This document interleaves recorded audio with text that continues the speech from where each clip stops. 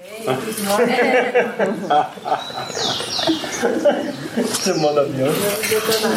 He's here. That's right. He's fine. I bet he's listening to. Okay, I'm gonna start with a song, and the song is called "The New Beginning." This morning I felt like this is the perfect song for today.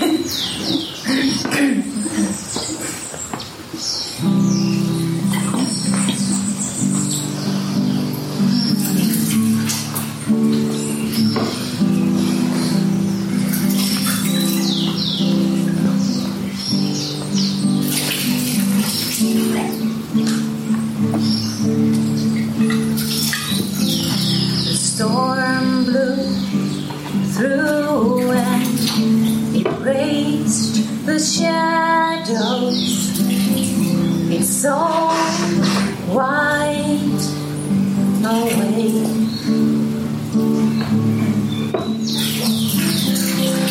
Clean slate stands before my eyes, and new beginning has arrived. I feel alive. The storm blew my mind. I feel alive in the quiet center of the storm. I am reborn.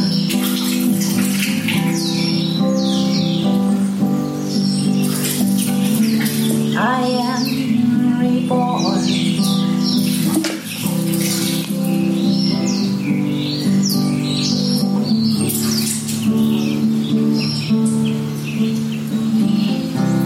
Now is the time to let go and set my true self free. All thoughts of pain or sorrow were never meant to be.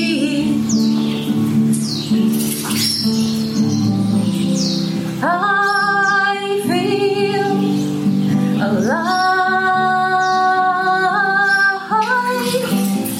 The storm blew my mind. I feel alive. The quiet center of the storm. I am reborn. I am reborn in the center of the storm.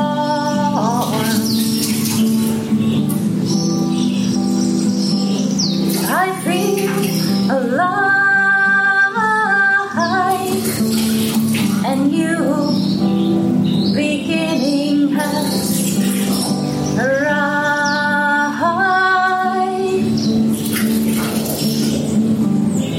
Storm blew through and erased the shadows. It's all wiped away.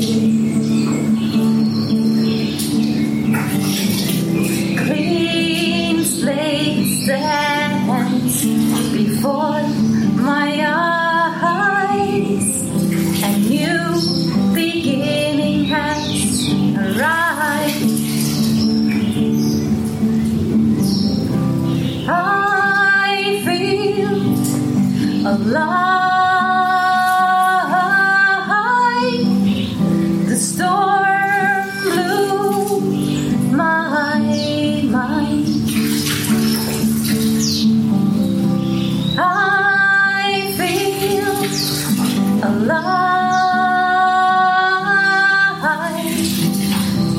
quiet center of the storm,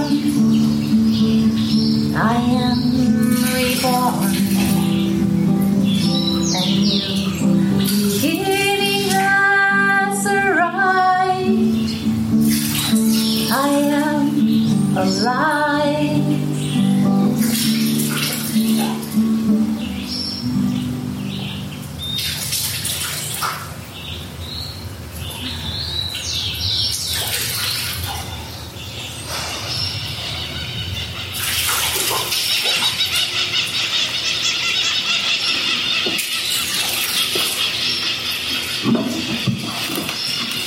Well, it's the last day of our retreat, so I wanted to we've kind of delivered a package of very helpful information for your mind, but I wanted to complete the package today, so you go with the complete package on your way.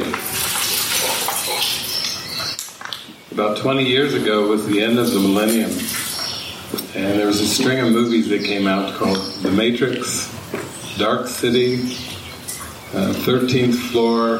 These were heralding the awakening, because all of these movies were referring to this world as a simulation. As the Matrix was a computer-generated simulation made to keep you blind, made to keep you from knowing who you are.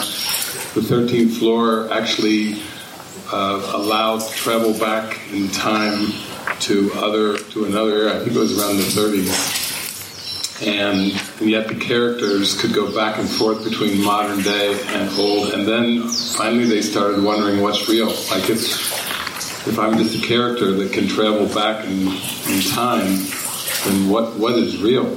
What is beyond? It actually had a scene where it looked like the Matrix, where they went out to a desert, southwest United States, and all I saw were these green like lines, like in the Matrix, when they came to they call it the end of the world.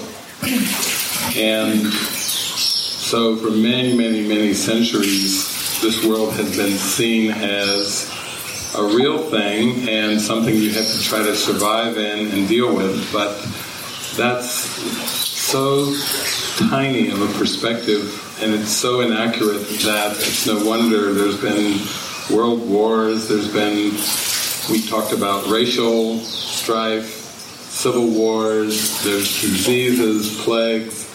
It's just been conflict after conflict after conflict, because there seems to be no solution, no peaceful solution in this simulation, in this dream world, and that's because it was set up to be unsolvable. The world is an unsolvable puzzle, and it was meant to keep you so distracted trying to solve it that you wouldn't be still, that you wouldn't be still and go inside and realize that none of it was real, and who you are is real, and the world isn't.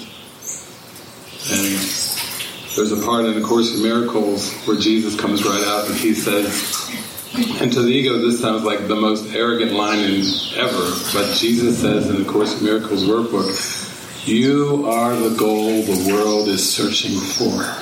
You are the goal the world is searching for. The ego's like, oh, because it just sees the you as the personality self, and it's like, that's hogwash, that's ridiculous, what a bunch of BS, what a bunch of bunk.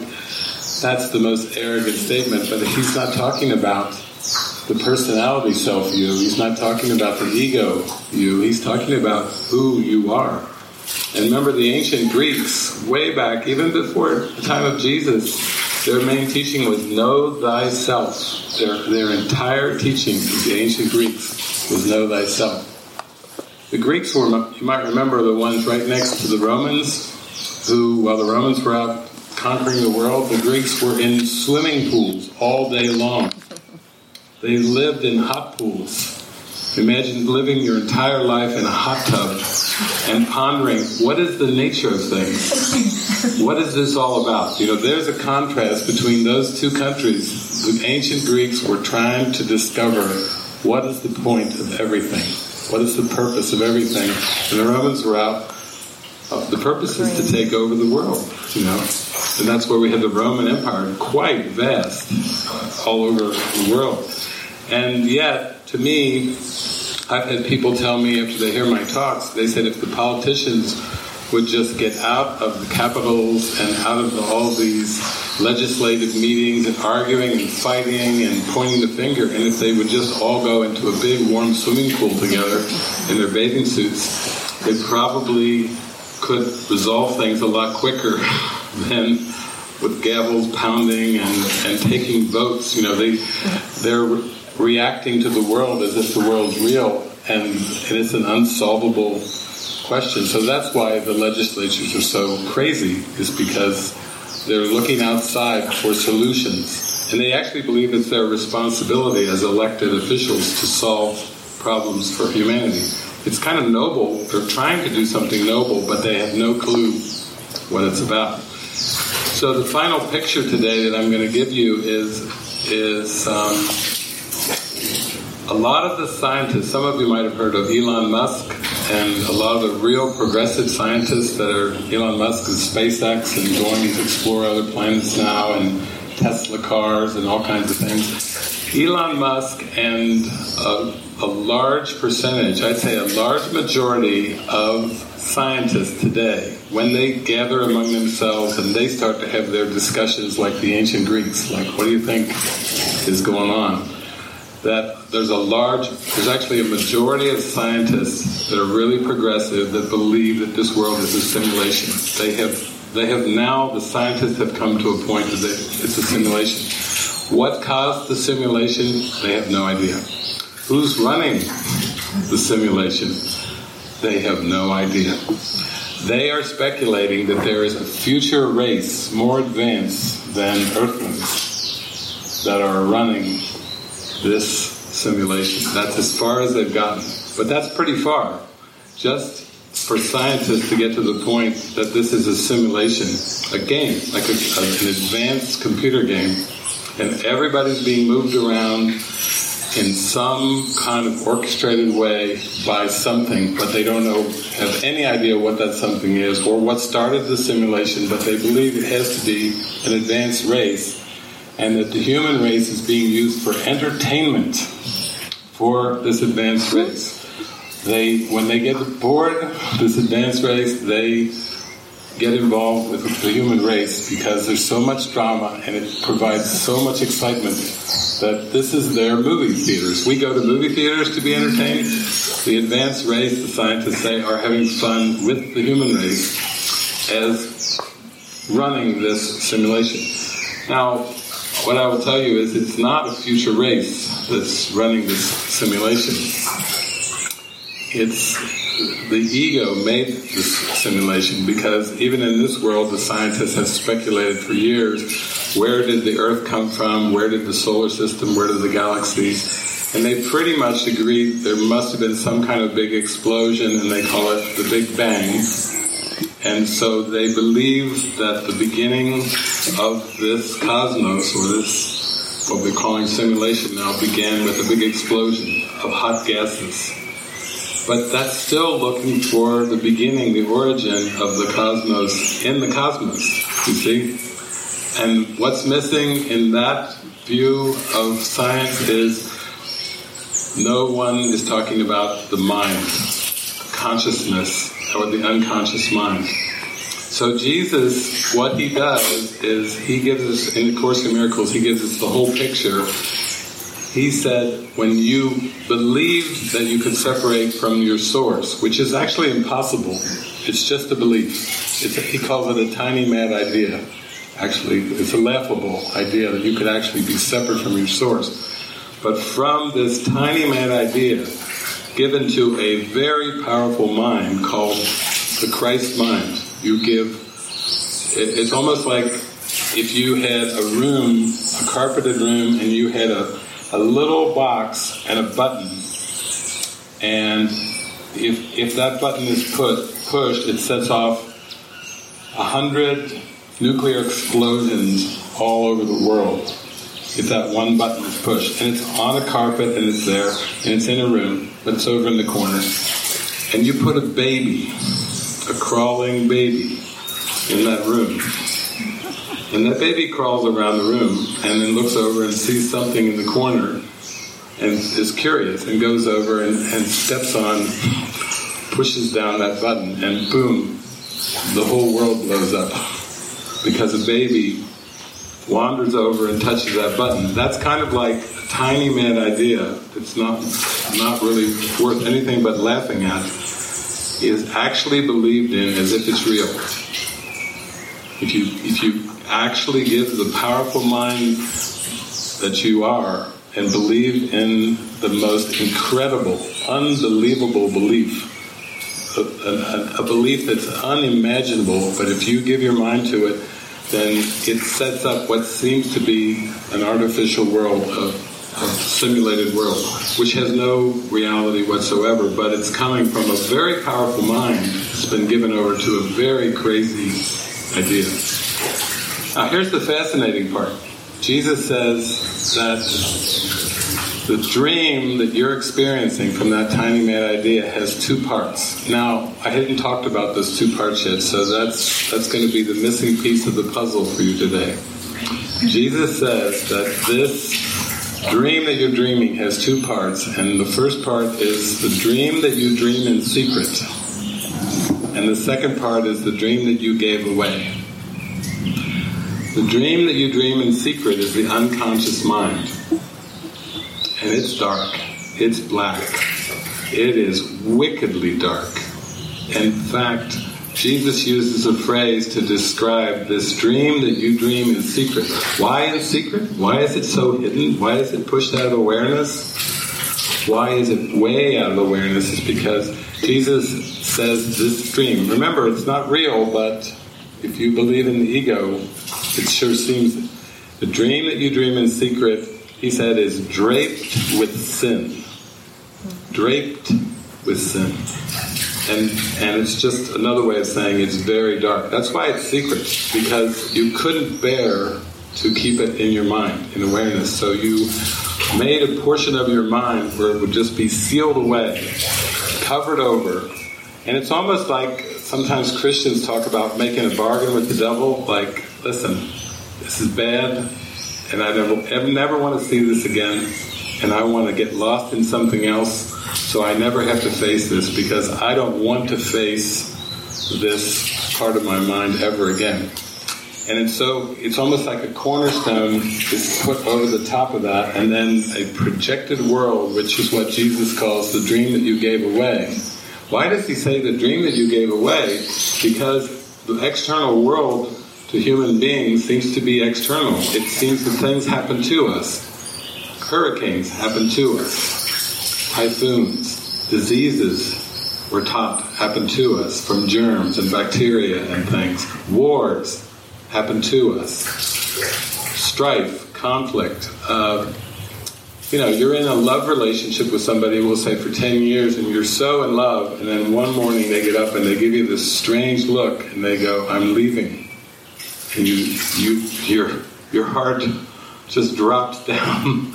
You're like, "You're what?" But we're so in love, think of all the love songs that are written when somebody just says goodbye. Unexpectedly, you feel like you found love, and you're so happy and you're so grateful, and then "I'm leaving," and it hits you, blindsides you, and people go into depressions, anxiety.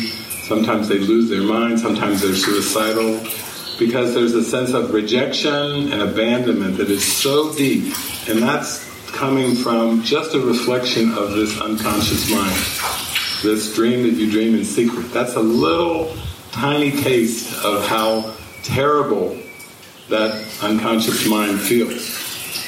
And so the dream that you gave away it seems to be external to you, and that's why there's a very strong victim mentality in this world, because we believe there's something outside of us, whether it's the government, whether it's other people or a certain group of people, whether it's tyrants. You can even say, well, there's Hitler and Osama bin Laden and Mussolini, and you can go through Saddam Hussein and all these tyrants, Donald, You know, there can be tyrants. Accepted tyrants, not accepted tyrants. Tyrants, Gandhi said, tyrants, they will come and they will go, but the truth remains. But even the projection of the tyrants, guess what? Is a projection of this dream that you dream in secret.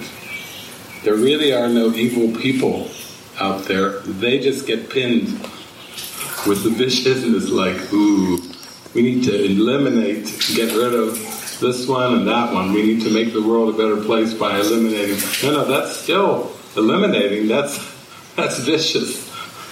Anytime you're talking about healing something by eliminating somebody, that's like mafia. That's like Godfather stuff. It's like it's not pretty stuff. And so, what does that have to do with us? Well, I'm telling you all this because it's important to allow yourself, it's important to give your mind permission to let some of that unconscious darkness up. Because you don't heal it by keeping it sealed. You don't heal by seal. You don't seal it away in the basement and just say, I am never going down to that basement again. I'm just going to bolt the doors. In fact, I'm going to bolt the doors, I'm going to lock it up, and I'm just going to drywall right over that door in architecture. Let's just eliminate the basement altogether. It's still there, but let's just, it's got cobwebs, it's dark, it's moist, there's spiders growing down there. Arachnophobia, that's a projection too on the spiders of unconscious guilt. Spiders, snakes. Snake gets a bad rap, In the Bible, there's a snake that came along. That's projecting the unconscious guilt onto the snake, onto the apple. I've had Christians tell me that damn apple. Eve was doing great there. She was doing really well, and then that damn tree and that damn apple, that damn snake, And so the Course doesn't have anything about snakes, and there's nothing in the Course about apples.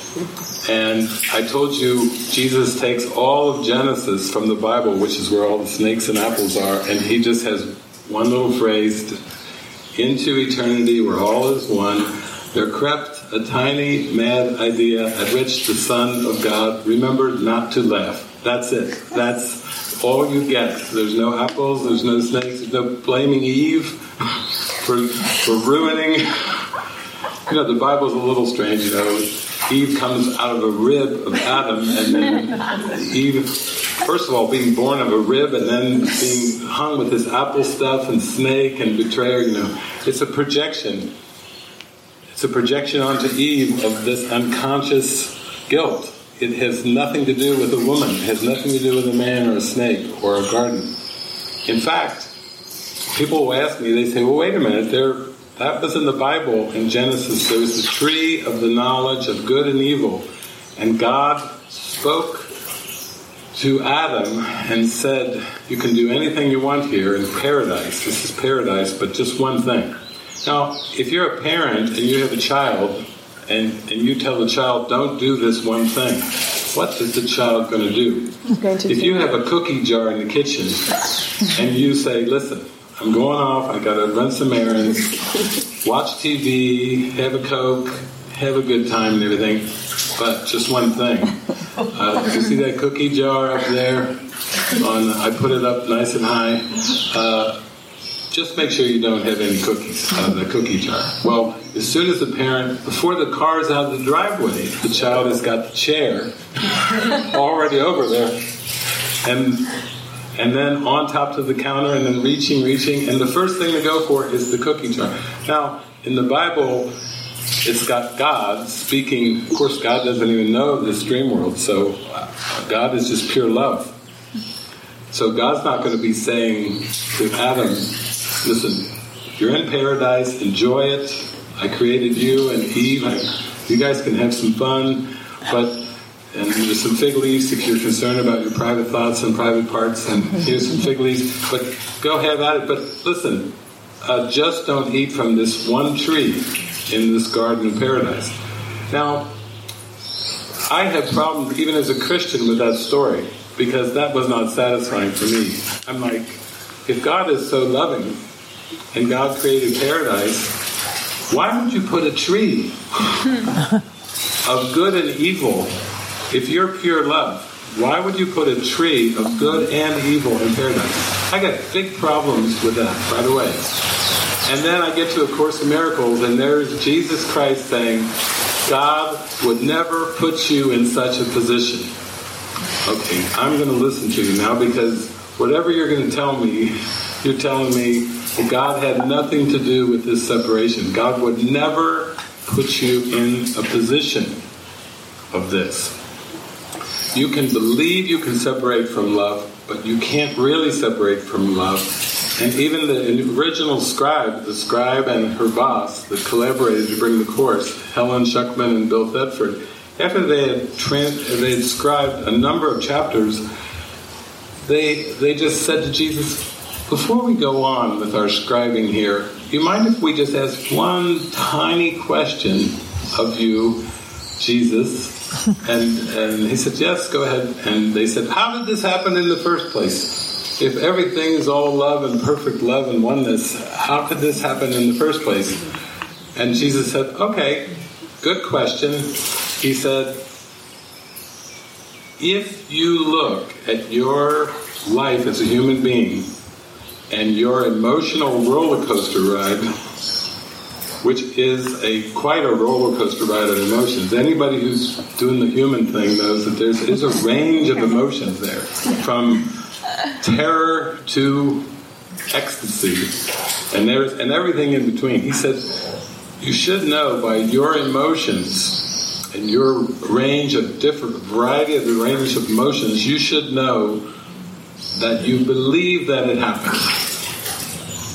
He's like telling him, you believe that it happened. So he's speaking them from a realm where he sees it absolutely ridiculous. That's what a savior is. The savior is one that doesn't buy falsity, that has transcended completely all crazy, mad ideas.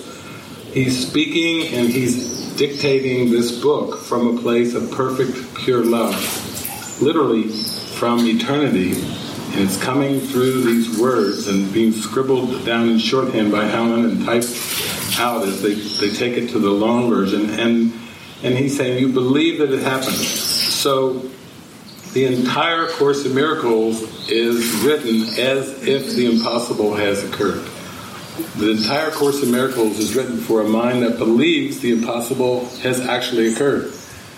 If the mind was aware that love is all there is, or as the Beatles say, all you need is love, if the mind just knew what one line of the Beatles song meant, all you need is love, there would be no need for A Course in Miracles, there would be no need for spirituality, there would be no need for spiritual practice, there would be no need for any spiritual awakening. It would be ridiculous. It would be like, what's that? There's no such thing as spiritual awakening in heaven or nirvana, because all is love, all is one, all is in the source.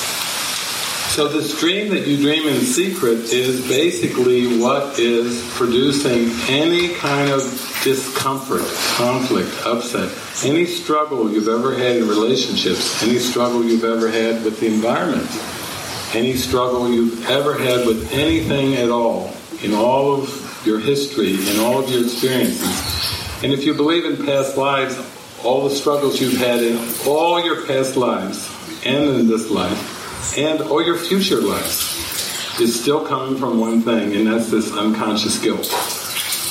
It's all coming from one thing. Now, wow, we're here together, and that's why I'm telling you all this, because we have been called to transcend this unconscious guilt. We have been called because not only is it possible, it is inevitable. Absolutely inevitable. That's our destiny, to be free. We are talking about these ideas from the Matrix and from the 13th floor and from the Truman Show and Dark City and all this. We're talking about all these ideas because now is the time to wake up. And to do that, you have to allow this darkness to come into your mind and not be frightened by it, because it's not so frightening when you start to realize that it can and must be healed, and that is your purpose, is to heal your mind. It's almost like, bring it on, is what I did at one point. When I started to discover all this, and I finally started to tune in with Jesus, then I said, okay, bring it on. Pat Benatar, hit me with your best shot. Oh, come on, hit me with your best shot. Fire away. You have to be willing in your mind to say, hit me with your best shot. And ego's like, you know who you're talking to here? I'm the devil. I am Satan. How dare you say, hit me with your best shot? You know, boo. It's supposed to scare you. You're supposed to be afraid of me. You must be on to something. What are you on? I'm on Jesus. I'm on the Holy Spirit. I'm on heaven's track. And that's why I'm saying hit me with your best shot. Because I'm saying I'm not going to play this game anymore of hiding. When I don't feel good, I'm not going to hide it anymore. If I have to cry, I'll cry. If I have to go out to the woods and scream, I'll go out to the woods and scream. In fact, what are all the arts for? Why are movement meditations so good? Because it lets up the unconscious. Why is meditation so good? It lets up the unconscious. Why do we do a number of things that are called like the arts? Why do we have music? Why do we have movies? Why do we like expression? It's because it helps us work out and let up the emotions. I was just watching a movie some weeks ago, and it was a documentary on John Lennon and Yoko Ono. And it was called Above Us Only Sky. And in the movie, they have this big mansion, white mansion over in England on 99 acres. And George Harrison comes over driving his car, and all these people start showing up. And all these musicians are there, and John is basically channeling. I mean, he's channeling the song Imagine, and he's channeling a whole bunch of songs for their album that the Plastic Ono Band are going to put out. And at one point, John's there talking, and John's got anger. He is really angry. He's there in the studio, he's got his guitar, he's smoking his cigarettes. Yoko, they're all smoking cigarettes, and they're puffing away, and we're getting a good glimpse of legendary songwriters doing what? They're using their songwriting to let the unconscious mind up. He's writing his song so he can let up the love, and he can let up the hatred, and he can let up, I'm just a jealous guy, you know? They asked him in an interview, they said, you're talking about love and peace and everything, what's all this jealousy got to do with it? And I thought you're supposed to love everyone, John. He said, well, yeah, and then I fell in love with Yoko. Now I'm possessive. I have to have her just for me. Nobody come close to Yoko. She's mine, you know. And so he said, that's the way it is in relationships. Isn't that what we've gone through? You know, we're all peace, love everyone, kumbaya, my love, kumbaya. All you need is love, da da da da da. You know, give me love, give me peace on earth, give me life, keep me free as a bird. These are the same ones. The Beatles, George Harrison. You know, once they get into a relationship, John, it's gone. Oh, he goes like, oh, give me, yeah, I'll show you. I'm just a jealous guy. Oh, yeah. I'm just a jealous guy. Oh, look out. You know, you see, he goes like, oh, yeah. I can get you. You think you're so loving? Boom. I'll send in Yoko, and we'll see how unconditional loving you are. So, to get back to my point, he's writing these songs, and he wakes up one day, and he is so angry at Paul McCartney. He is pissed off because Paul has gone his way with Wings, you know, with his wife, and John's got Yoko, and the Beatles have broken up, and all of England is crying. All of the world is crying. The Beatles, how could they break up? You know, it's a major breakup thing. Everybody's sad for the Beatles. How could they break up? They've only been together for some years. And he starts to write this song where basically it's a rant against Paul McCartney. And the other band members that are there, The only song you did was yesterday. And the other band members were playing along thinking, like, yesterday, that's Paul McCartney. How do you sleep at night, you cunt? You know, I mean, these are this is John Lennon's lyrics, you know, and the band's playing along going. So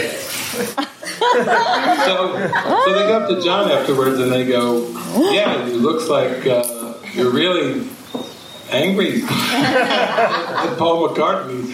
And he said, no. He said, I just had dinner with him last week and we're still good buddies. We love each other and everything. He said, but I've got a lot of anger coming up, man, and I'm using my music. To work this out. I love John, but and we're good. I just had dinner with him, but I've got some anger and hatred coming up, and I'm using my music to heal. And that's why we have the arts. That's why all of us, in our own ways, we've been interested in song and dance and theater. We've been interested in novels and literature. We've been interested in all kinds of art and expression because why? Because they're cathartic. That's why we like movies. We watched a movie last night. That was cathartic for us. And then there was all these signs and symbols, like we all were brought together for a very important purpose, and somehow there's like a vibrational connection that we have that's somehow very important, even though this configuration has never come before on the planet. It came together and we're all just there looking at each other going, wow, there's something important here that's happening.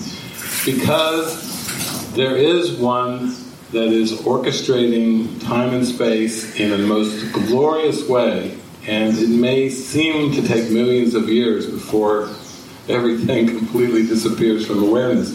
But we're not concerned about the millions of years, because our calling is to wake up. And we have a very important calling. This is very, very important.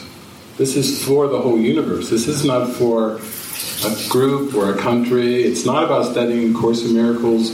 It doesn't even matter whether you ever pick up the book or not, because I'm giving you this Cliff Notes. I'm giving you the full download. I'm giving you the whole package of 33 years of working with the Course. I'm transmitting it to you so you can take that download and you can apply that download in your life, because it's so important. Because we have been called and we are to answer that call. Now, I feel like we are, I know for me, I've been doing digital stuff for a while, and I think about maybe 10 or 15 years ago, they started calling me tech mystic. They're like, you're like one of those mystics or prophets of old, like Isaiah or John the Baptist or something, but you're in a different era now than John the Baptist.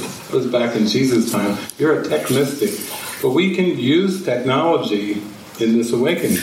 Like we did last night, we watched a digital movie. We brought it down on a hard drive, we prayed on it. We didn't even realize that Luis was talking about the ark.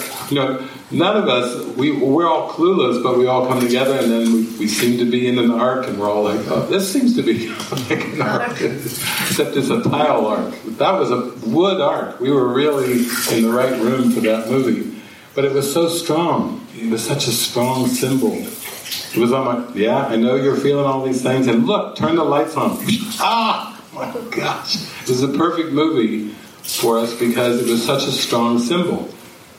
So I feel like we are drawn together because we are to walk with each other in answering this call. Maybe the bodies won't all be living in the same place, but even through digital means, we're there for love, support, nurturing. I'm also here to encourage you in your relationships and your collaborations. Like, once you see how important this is, then you see I've got something that's important for me to give and extend.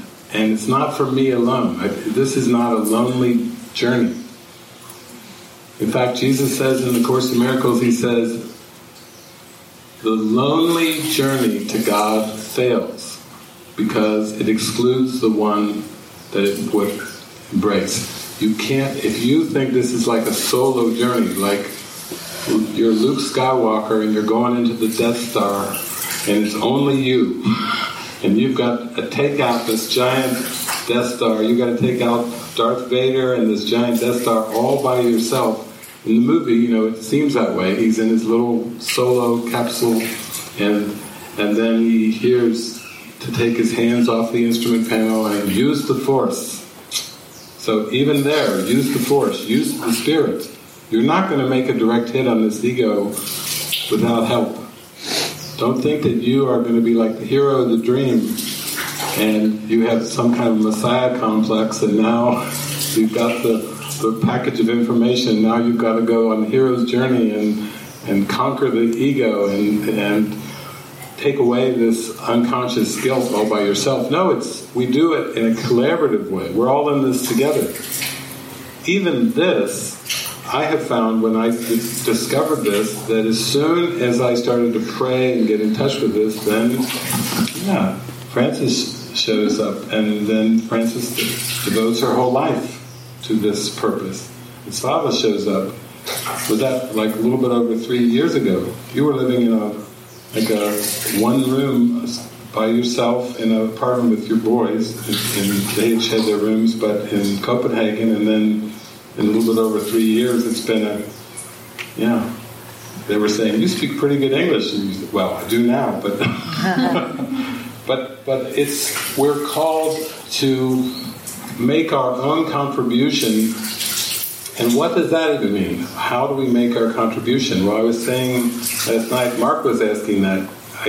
You were saying I still see myself as seducing in different ways, sexually or business, or just all kinds of different ways. And I said, no, it's the Spirit, the Holy Spirit seducing your mind to wake up. It's not, you don't have to carry the heavy burden of I'm a seducer.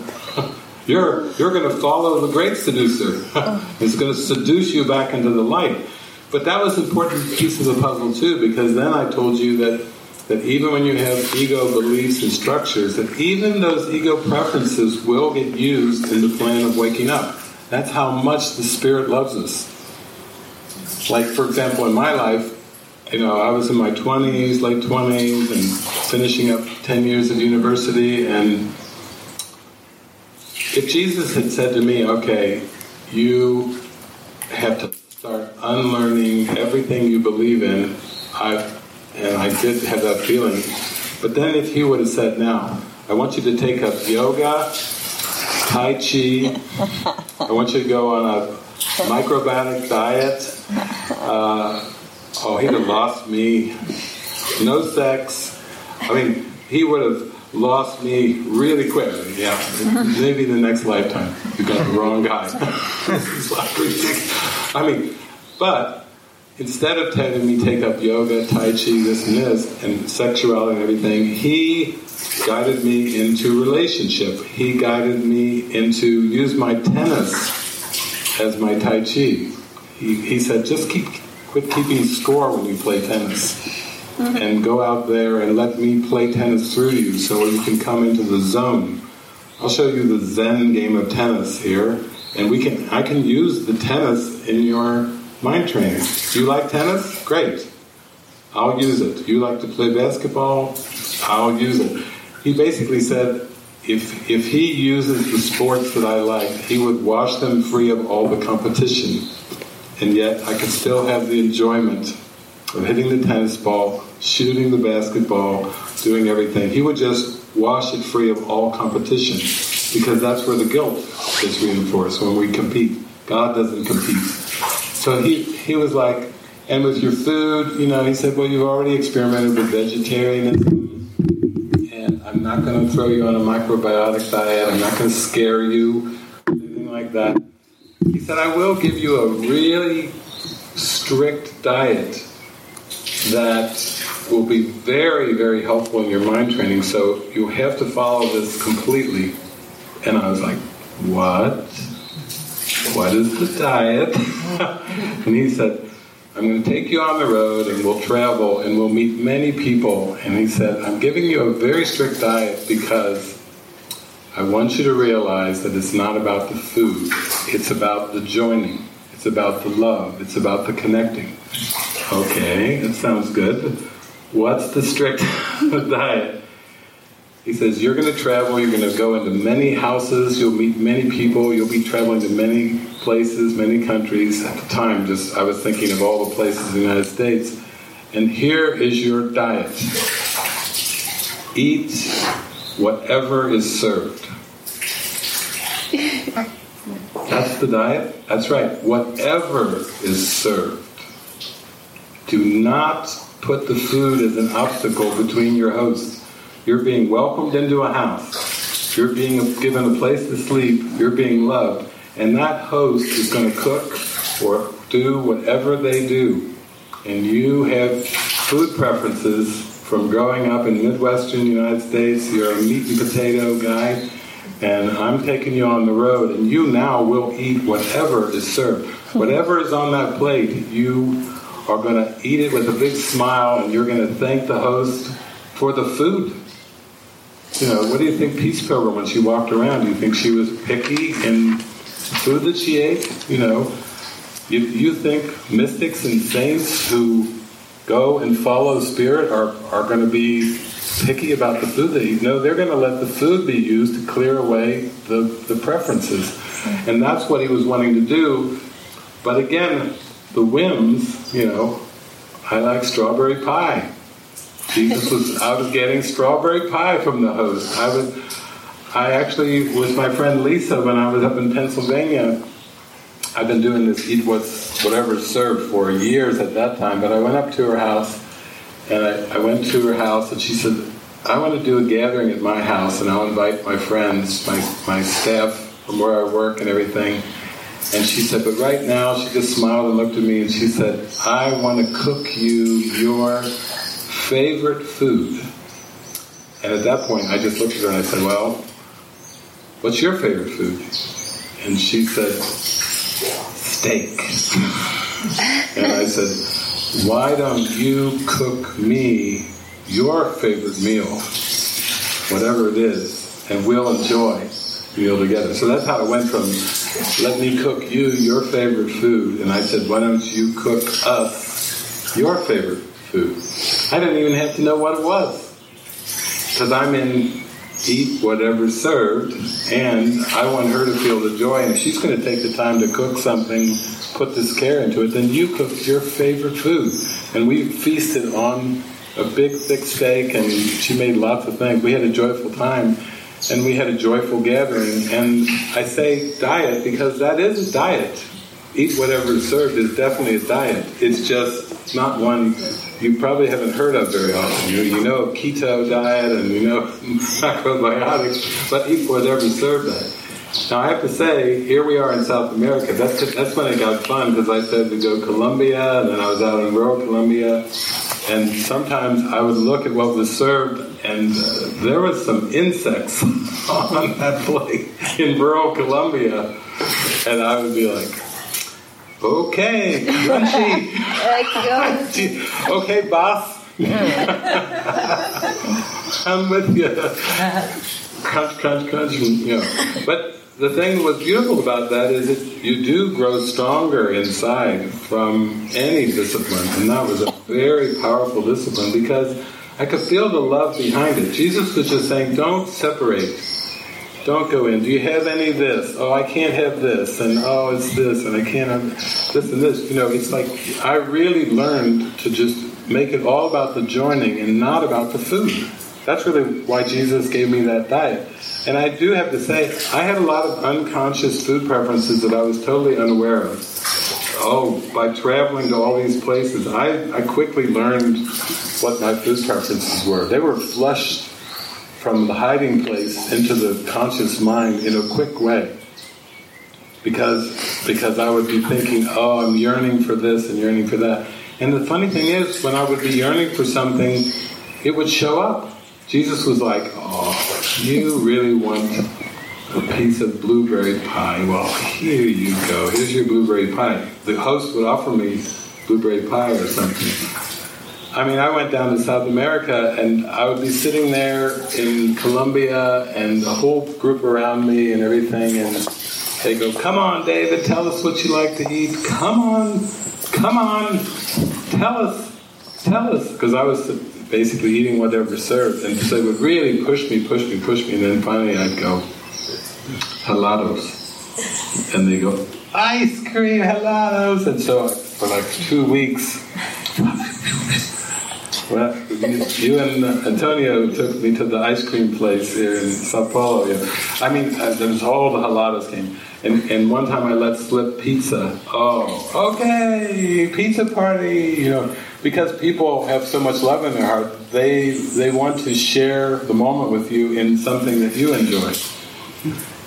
But Jesus was okay with that. He was okay with letting me let that slip, because it was still just trust and flow and eat with what's served. And the other thing was sleep wherever a bed or whatever is offered. Sleep with whatever is offered. Yeah. Okay. About food and to be vegetarian. This is your journey.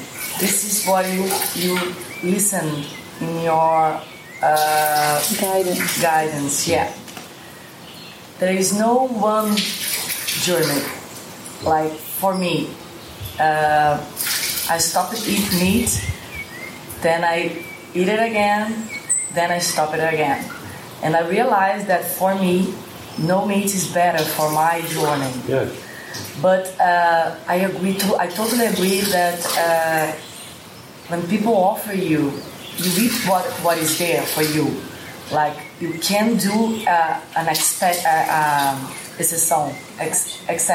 You can do this. Radicalism is a problem, like it's an issue. But in my journey, and there is, I think about like the problem in the world, about the rainforest and and this is the same point that you are talking about racist and all the problems in the world. Okay, it's illusion. But if you say this to everybody's going to eat meat, and they are not in the same point of view. Yeah. So let's go. Let's follow the master. You are saying this. He eat meat, and let's follow the master. No guilt, okay? But I think we have to follow our guidance. Yeah. Oh, I totally agree. This is just a parable, actually, from many, many years ago at the beginning, and now the appetites for me have gone away. So it's not so much. It's really getting to be eat or don't eat. It's a whole different thing. Most of the masses would say that's crazy. That's a terrible issue. Whether you should even eat or not. They say, "What, you're going to fast all the time?" And I would say the same thing Jesus says. I have manna from heaven. I have prana. If you like the Eastern phrase better than the manna, this is Jewish phrase. But yeah, this is not a prescription of behavior, but I am telling the parable just in terms of the softness of how, at the beginning, Jesus was basically saying, I'm taking you on an inward journey, and it's highly individualized. Yeah. It's highly individualized. So what I go through in my parable is not a recommendation. I don't tell people what to eat. Besides all the moralism, I feel more connected with the source, with no meat. Yeah. And you've just done that and learned. So I would say what we're saying is follow your intuition, and I would say you're intuitively eating now with what feels best, most helpful. You're not even trying to justify with moral issues and all these other things, but just your intuitive guidance is eating vegetarian because it and I always say to my best. friends, like, I go anywhere. I can go in all restaurants. I can go. Don't care about my food when you invite me to your house. I always say this because I'm always concerned of, Lydia is a problem. She's a problem. No, please, no, don't do this. But it's just my journey. I'm always concerned. When Fernanda told me that you eat everything okay, There's no diet. I always looking you drinking this Lipton ice. You're like, oh my God, okay. It's probably more accurate than that. I'm eating less or nothing than eating everything. This was at the a lot of beliefs, at the beginning. You are in another point. Over the borderland. I'm just using these as examples to try to make a point about how the Spirit will undo this ego belief system through guidance, intuition, which is what you're saying. Really, you're basically saying intuitive. I went through a phase where I just was completely vegetarian, and so my family at first were like, because they were the meat and potato family, and so they were like, and then, but they were so loving. Then they would invite me to family gatherings, and they'd cook everything regular, and then they'd have little David portions of the casserole, vegetarian. It was very loving, actually, because they loved me. They actually were that way. But I wasn't ever trying to go like you. I was the same way. I didn't go with friends and try to make a big issue around the food. So in one sense, it's all I'm doing is telling these early parables is just as an example that it's perfectly wonderful to be intuitive. And then as you're intuitive, the Spirit will use what you believe in ways that will help you loosen your mind from the ego. Is basically the whole thing. Just remember you telling it when I was in India and I went to Varanasi to see the sunrise, like 4 a.m. with the boat. And I was alone in my boat, and it was so beautiful and then it was like a miracle moment, and I was with my boat rider, and then there was this big boat with a lot of Indian women, and they were like, come here, and I was having like this wonderful state of mind. I'm with miracle, I'm connected, and they wrapped me, come in my boat, and there were a lot of them, and they were eating, and everyone in India said, you don't eat other food, take care of it with spice, with water. I was like really taking care. And they gave me the food. They were like taking pictures, come here. And I was, what am I doing? I was connected. And they gave me the food, and I couldn't say no. And then I had to eat that food. I didn't like it, but I was sharing. They were sharing. And then I understood, like, connection. That's exactly what it said. It's not about being alone in the boat. It's like you're together and you're going to eat the food, whatever it is. And I didn't. It was so, because I was so beautiful, my sunrise and everything is beautiful. And then I was like wrapped in this boat with a lot of crazy women taking pictures and like making me eat a lot of things. Yeah. And then, all the germs, all the... Because we have beliefs, and we have to slowly be lifted from our ego beliefs. Not yanked, but slowly. Yes. And that was a perfect example of how afterwards you were like, oh wow, that and I was together. I had people around me. That was like, for me, that was maybe the biggest lesson. Yeah.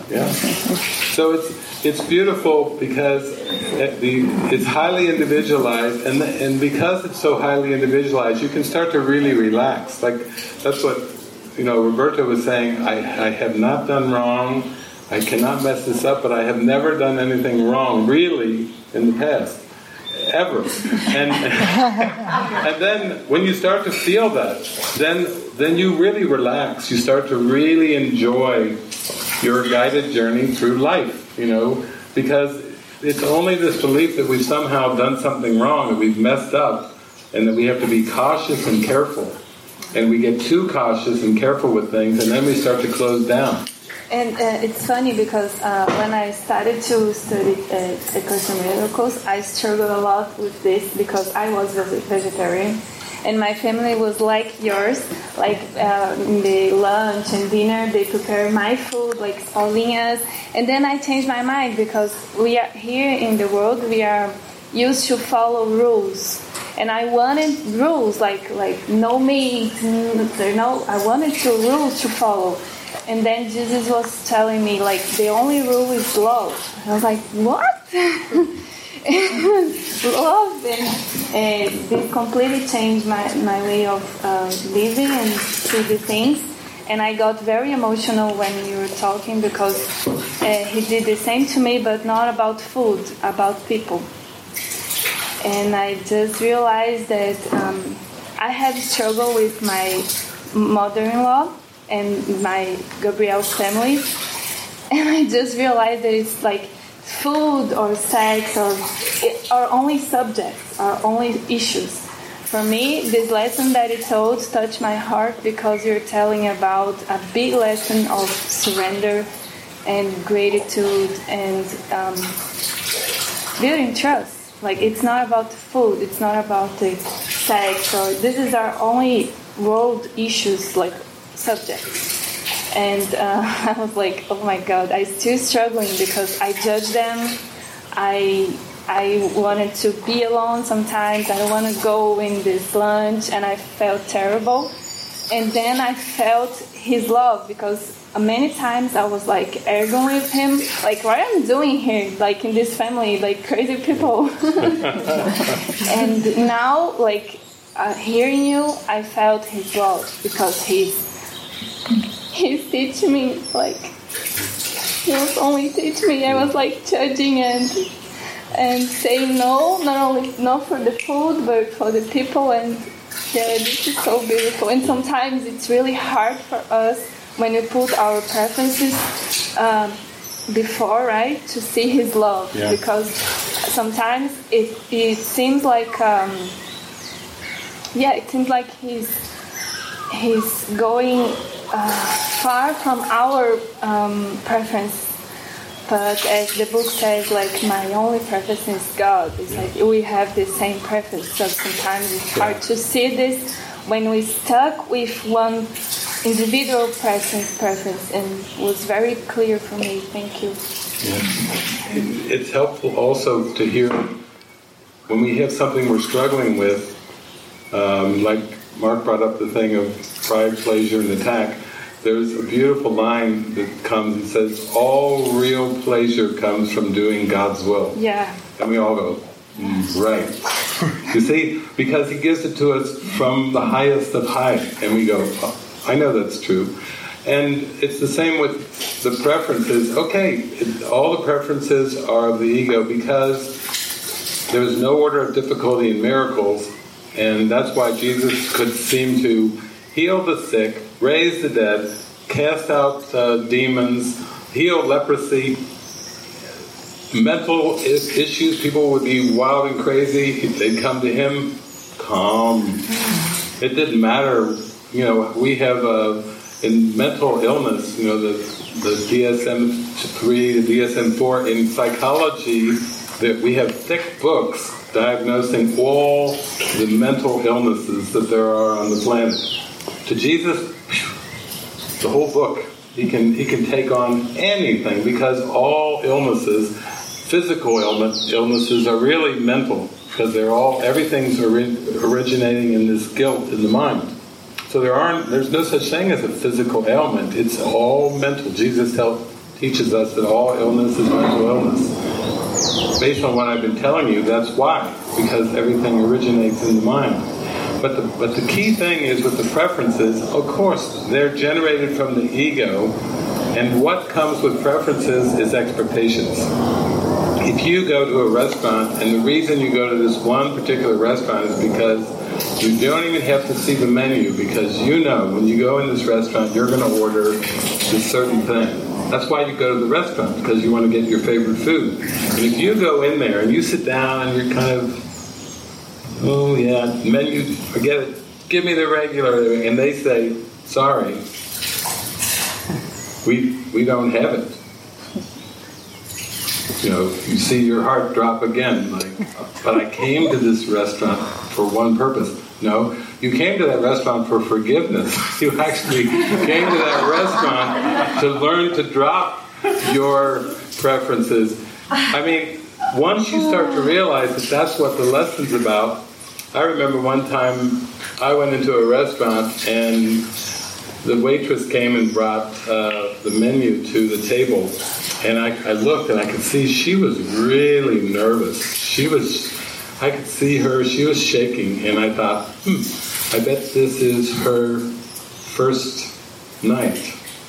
And so she would go by and she'd come up and she was really frightened and she would come. So when she came the next time, I'd say, is this your first night on the job? And she said, yes, it's on. She said, I'm terrified. So the Spirit cued me in that she was terrified. And then the more she would come, she would bring the menus and I would say, well, what do you recommend? And really draw her in, really start connecting and relating with her because she's calling for love. She's just terrified. I'm not there really that interested in the food or what she brings and this and this.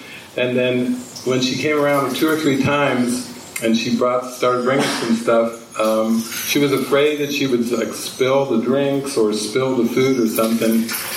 And finally when she came by and she looked at me and she put something down and I said, listen, I said, you could even spill the drink and spill the food all over my lap and I'm still going to give you the biggest tip. Big smile. It's all about the interaction. It's all about teach only love. It's not about the food. It's not about the service. It's about the love. Imagine if you went on shopping to grocery stores. I've been in grocery store lines where people start complaining because you have like a new cashier who's having trouble doing it and everything. And when I finally get up there, I enjoy that encounter because basically what I'm telling her in my mind and my heart is, I love you, relax, you're doing a great job. Don't be concerned about time, about, how fast the line is moving. And you can see people start to smile and light up because what do we all want to hear? We all want to hear we're doing a good job, we're loved. So that's why it's so important to loosen from these ego preferences because they interfere with the love. We cannot consistently love if we get too caught up in these preferences because preferences always come with expectations. And you know how it is when you have expectations. With anybody, you've got an agenda. If you have expectations, you have an agenda. And if you have an agenda, you can't love. You can't love unconditionally. So that's why I'm saying preferences aren't evil. It's just that that's the baseline. We all have to deal with those ego preferences, but we want the Holy Spirit to do that. Jesus. I have some concepts that I've been struggling with since last night. And it's all to do with Jesus healing disease, for example. So the question is pretty much, how come if everything is already designed or even going backwards in time, how come my mind controls anything?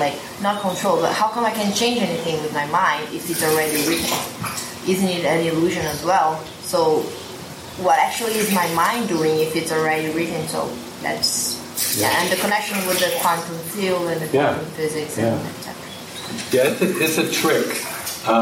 Anything that seems to involve change in the world, even symptom removal, some people would say, well, that's a pretty good trick. If somebody's got cancer 1 minute, and then the next minute they brighten up and they don't have any cancer cells, that's a pretty good trick.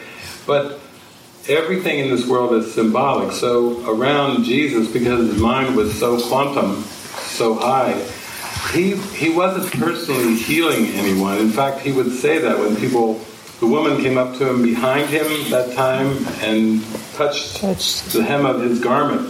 And he said, who touched me? Basically, he's just radiating unconditional love. He's radiating pure spirit. And then people come to him, and to the extent in their mind they're open to what he's teaching, they were healed. When he went back to Nazareth, where he was born and raised, there were no miracles. Why were there no miracles? It seems like there should be miracles wherever he goes, but there were no miracles in Nazareth. It's because when Jesus goes back to Nazareth, the people don't see the Messiah. They see, that's Jesus. I watched you grow up from a little boy, and now, ooh, you're the Messiah. Ooh. I know your parents, Mary and Joseph. Don't give me this Messiah. Ooh. And they didn't have the faith, and there were no miracles because they saw a boy grown into a man. In their eyes, it was just a man. Believe me, he was not just a man. He's right here with us right now. In fact, the closest you'll ever get to Jesus is not 2,000 years ago. It's right now. He's right here with us, very present with us, and this is as close as you'll get to him. You will never get to him by studying a historical figure, because that part has to be forgiven. Would unconditional love be a man? Of course not. Would unconditional love be a woman? Of course not. If the ego made the body, how could unconditional love be a man or a woman? It did use the puppet of Jesus to speak, and that's why he said, before Abraham was, I am the way, the truth, and the life. All those things, that was the Holy Spirit, that was the universal spirit speaking through the puppet. But it doesn't mean that the universal spirit was the puppet.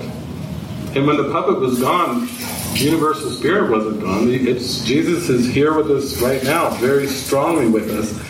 But when there seems to be symptom removal or changes that take place, all those are effects.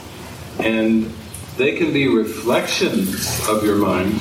So, for example, as you go along and you become more and more quantum and more into quantum fields, along the way you may see a lot of smiling faces. You may see happy, what you think are very happy scenes. They may get happier and happier and happier. But in the end, you start to realize that the world is not outside your mind. So what could the change in the world really mean? The change in your mind means everything. But change in the world is just like a seeming change. But what is happening in my mind is already written as well, or no? Yeah, everything in form is the past. So, for example, your question is a good one, but we told you that in A Course in Miracles there's a text, and then there's a workbook that Francis mentioned, 365 lessons, and then there's a manual for teachers. In the workbook, you're talking about lesson number 7. The first lesson she mentioned, didn't you go through the lesson number 1? A few of them. Nothing I see means anything. Well, that fits in what we're talking about. That's lesson number 1. Lesson number 7 is, I see only the past. Meaning, everything you perceive in the whole cosmos is the past. And remember I was talking about Nostradamus, seemingly reading the future centuries before things were even invented and happened. He was just reading Akasha, the Akashic records, because everything is past. Everything that's to come is past. Everything that seems to have already happened is past. So when we deal with the world, we're dealing with something that Jesus says it's already over and gone. You're still reliving this crazy, mad idea, and it's already been healed. It's already been handled. It's not like it will be handled, it has been handled. And he's like saying, would you please follow my instructions so you can realize that it's over. As long as you still think it's yet to come, then there's going to be worries and concerns. That's what all health insurance is about. All this doing exercises and eat right, exercise right, do all these things, because people are afraid that there could be things that could happen to the body in the future that they don't like. But that's still a time issue. That's still believing that it's still actually to come. It's really deep. So what it is you're not meant to try to intellectually look like you're like, no, that's not. No, believe me, it's like all he's trying to do is encourage you in the direction. But I will tell you what lesson number 8 says. This lesson number 7 is I see only the past. Lesson number 8 is my mind is preoccupied with past thoughts. You see how he brings it? He's not going to leave you hanging there just saying, oh yeah, you're just watching what's already over and done. He's telling you, no, it's because your mind is preoccupied with past thoughts. You're seeing the past world. Let's use the analogy of a movie theater. When you go to a movie, the light is in the projector, the film goes through, and then, this is an old-time projector, not the digital ones nowadays, but it's an old metaphor. But the light goes through the film and the shadows go on the screen. And when you're at a movie, you usually forget that you're watching a movie. You're there to be engaged as if something's really happening. But actually it's just a bunch of shadows on the wall. And these shadows are all past, right? The movie's already been shot. The movie was shot and edited, and you're just watching the images on the screen that are all past. You're just watching the past. Now, some people, of course, forget that. You know, it's Julia Roberts, she's walking down a hall, and there's some guy with a gun at the end of the hall, and you're like talking to the screen. You're saying, Julia, oh, stop. Don't go down that. Stop. He's behind that door over there. Don't go there. You know, this is what people do in the movie theaters. They don't. Oh yeah, just a bunch of shadows. They're not going to pay like a lot of money to go shadows. It's not. But they're entertained because they get engaged. They forget that they're watching a movie. And Jesus is telling us, yeah, that's why you need mind training, because you've forgotten that you're watching a movie. You're watching a dream. You're watching something that's already over, but you still think it's happening.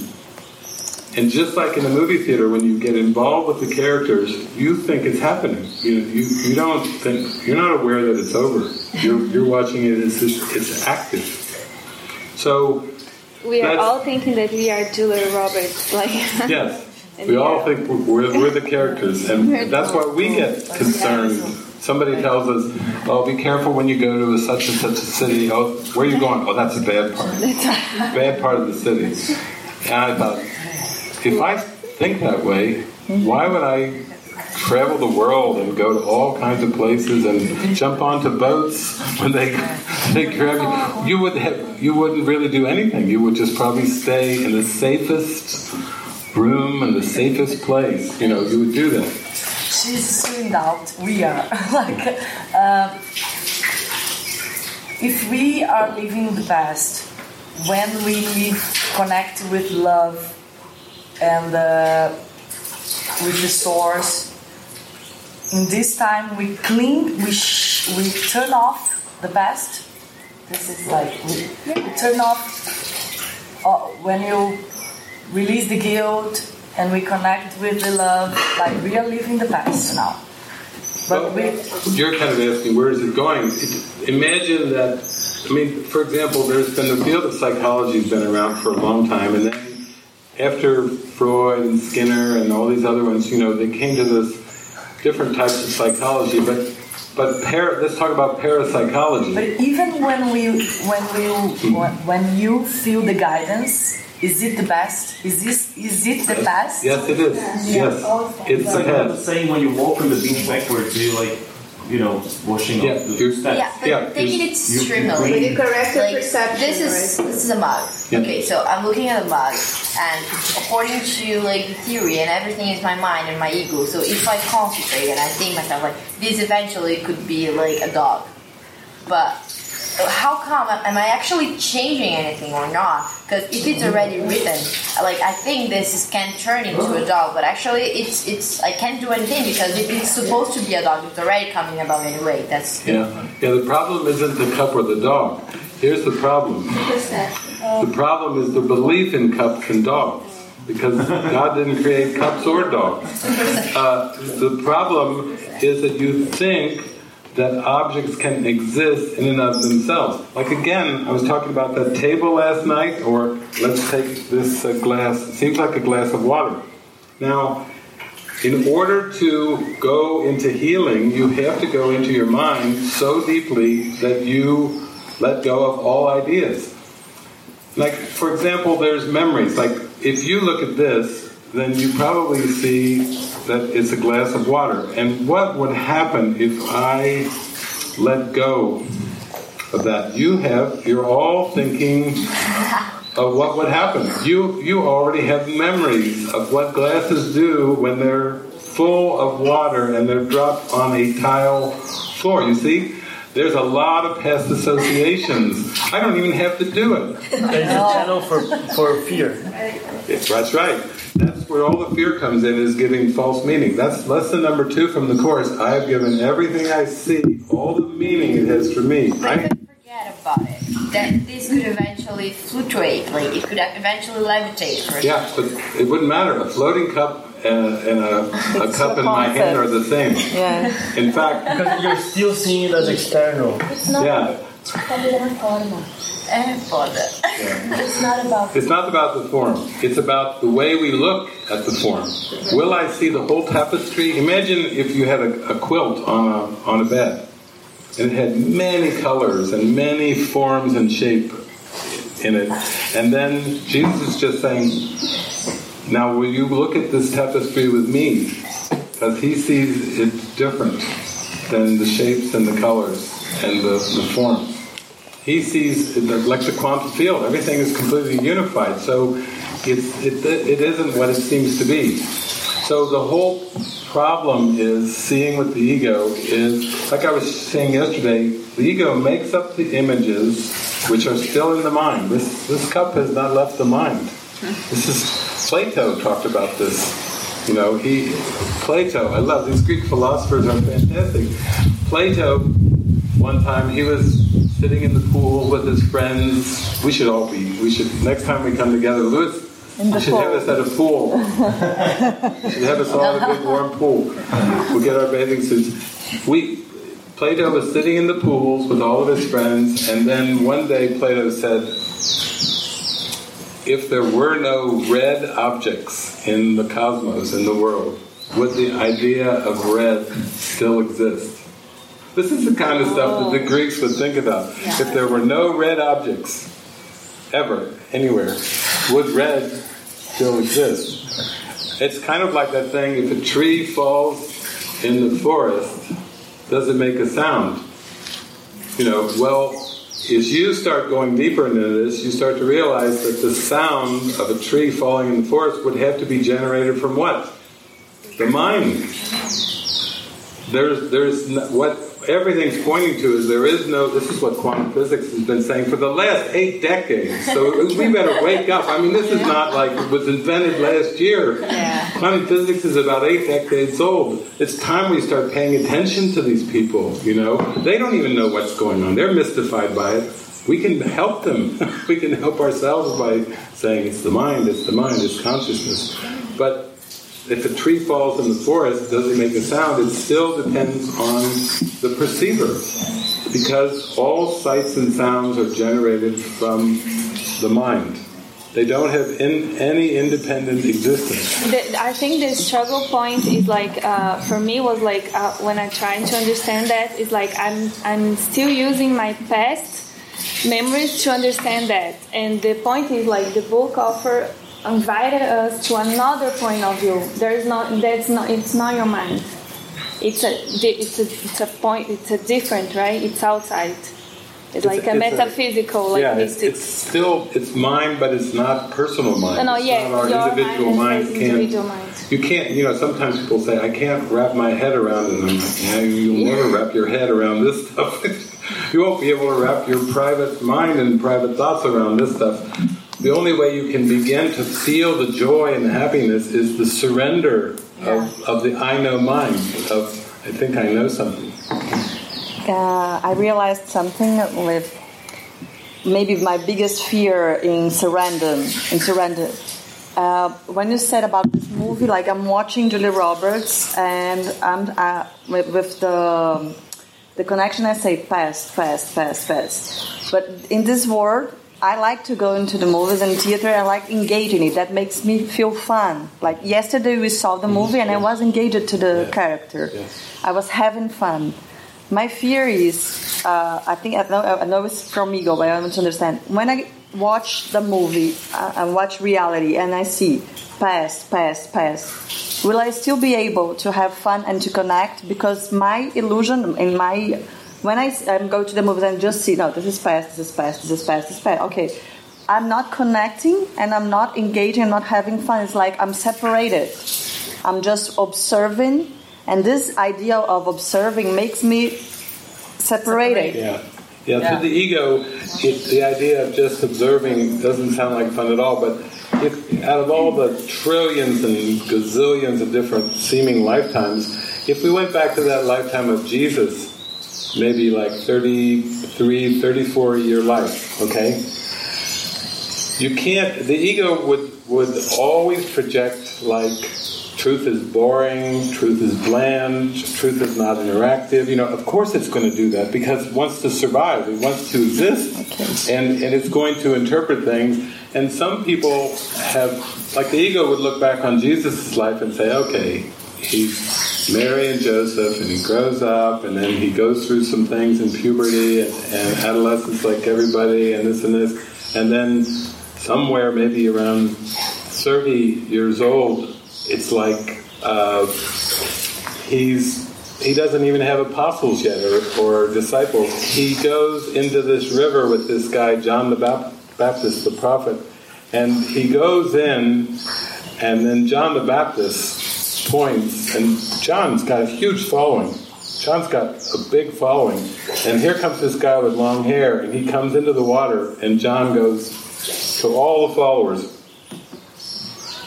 this is the one. And half of them, more than half, go, oh God, I followed this guy John, and now look where he's pointing. Where's he from? Nazareth. Oh. He's pointing at him like he's the Messiah, and he's from Nazareth. It's like, so most of John's followers fell away because he went, this is the guy, and then he baptized Jesus in the river of Jordan, and then the dove came down and landed on Jesus' head, and then this voice, the same voice that you heard, the big voice, this is my beloved Son in whom I'm well pleased. From that point on, that wasn't really a man anymore. That was the universal spirit looking like, appearing as if it's a man. But that was universal spirit. That was I amness. That's talk about let go of the past. That was prior. That's the I amness that was before all history. And then when Jesus would go, and the apostles came and followed him, and when he would go into a synagogue, Judaism is very much based on tradition. So they go all the way back to Abraham is like the father. And then when Jesus said the words, before Abraham was, I am, they were ready to get the rocks. That's almost like saying your whole belief system, all your traditions, before your father, Abraham, in your history, I am. And they were really upset with him. I mean, they really got angry with him because that was the universal spirit beginning to undo the whole belief in linear time in the whole world. That was the beginning of the end of this world. Even though it's already over, he was demonstrating this presence that transcends time and space. So the key thing is, when we follow this, it's not about not engaging. I always tell people, you don't have to try to get this intellectually. You still, if you feel to engage. Just like when all those women were saying, come, and you just surrendered and went. And there was a big lesson in that. It was a beautiful lesson. You don't have to be off watching a sunrise, to be peaceful. You can be in great joy in the middle of a bunch of women that you don't even know, eating food that you never eat. You had a great experience. And that's the way Jesus is. Jesus is not really here to fix the world, change the world. It's not here to correct. I was talking to Patricia, and I was saying, I really am in this state of mind where I do enjoy this observing the world without feeling the need to correct it, and to correct people even. You see how different that is from a lot of religions and spiritualities where, like you were saying, there's all the do's and the don'ts, and you have to eat meat or not eat meat, or breathe this way, sit this way. This isn't about changing the world, but this is about coming to an inner experience of peace. And understanding, because when we are here trying to understand, we are separated. We are we are in the past. When we surrender, we are just living, we are connected. Yeah.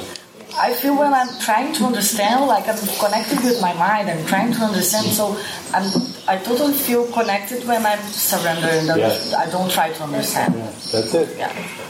Because we will never be able to intellectually understand any of this. So So that's why, even with the course, there's a workbook lesson. We're doing the fast course here. There's a workbook lesson. Now we're jumping all the way from 7 and 8 to 189. Now we're way back in the book, where he says, forget this world, forget this course. That's why I think all the philosophies, they are not connected because they are trying to understand everything. So. Yeah, I was just thinking, yesterday what happened in that movie was such a good little demonstration, because that movie, Louis has seen it, right? Mm-hmm. We know that movie was shot before that moment. And when you were talking about the arc and everything, suddenly the movie take on a complete different meaning to you, and it was extremely meaningful. And why was that meaningful? You can't even put words to it, because all of a sudden this movie that was shot 10, 20, who knows how many years ago, was taking on a new meaning in that very moment, as if this universe is connected with your mind and is speaking directly to you. Mm-hmm. And do you have any need to change the movie? No need, because that was present experience, and that is meaningful, because that's what we live this life, and the actual experience become, wow, this whole world, yes, it's past and it's gone, it's shot many years ago, but there is a present connection to it. That's how the Spirit uses it to speak to us, so that it takes on so much meaning and so much love. That's why actually this book is called A Course in Miracles.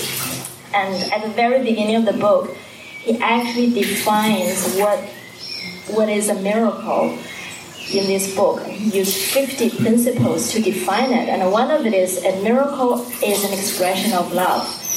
So that becomes very clear. It's not even form miracle, because yesterday the miracle clearly is not form-based. It happens in the mind and then make you feel, oh my God, what? Suddenly there's open up to an identity thing, and that is you feel the love that the universe is talking to you, and is one of you, is speaking with you, and that is what we're striving for. Beyond all of this understanding and beyond all of this practice is that, and we can live the life in that way, like non-stop. That's the consistency. That deja vu that you had. Like, I've seen this, I've seen these faces, I've seen this moment. Imagine that one deja vu started to happen more and more. And then it came more and more and more. That would start to take it a little bit towards this experience that it's past. But it's just a peek, right? It's a little glimpse. And so it's beautiful that we have these glimpses. We can celebrate the glimpses, but we don't. That would be the biggest problem. Like, for example, the Course in Miracles was dictated from Jesus between 1965 and 1972. So the book was published around 1976. So here we are in 2019, heading for 2020. It's been around for a while. But the biggest problem that the students of A Course in Miracles have is intellectual understanding. They read this big book like they read any book. And they try to use their mind and their past reference points and their past concepts to understand the book. But on the one hand, Jesus says this course is not a play of ideas. But on the other hand, he's saying that, for example, in the Manual for Teachers, Clarification of Terms, Jesus says, the ego will ask many questions that this course has no answer for. How did the impossible happen? To whom did the impossible happen? And many forms. So Jesus is even coming straight out and saying, the ego will come up with questions that this course has no answer for. Of course, that's a sneaky question. How did the impossible happen? Because Jesus knows that it didn't. And it can never be answered. But to most people, they're like, yeah, that seems like a pretty good question. He's saying, no, the Course will never answer that. But then he says, an experience will come that will end your doubting. An experience will come that will end your doubting. He doesn't say a theology will come and end your doubting. He never says, a book will come along. You, aha, no more doubts. Aha. Did you read that book? Yeah, I read it. Do you have any more doubts? No. Do you have any problems? No. I read the book. So he's saying, you have to practice. Just like there are many beautiful pathways to God. The Course is just one among many beautiful pathways. Yeah, I still needed the apple to follow the experience. Yes, to it's understand. highly individualized. Yeah. And the thing about it is, that's what we want to encourage each other to go for this experience, to nurture each other, to be supportive, to encourage and cheer each other on, not to try to pick each other apart and say this is right and this is wrong. How's that going to help us? None of us likes to be evaluated. We're here for instruction. We're here to share. Maybe we try something and we have a great experience. We share the experience. Maybe it's helpful.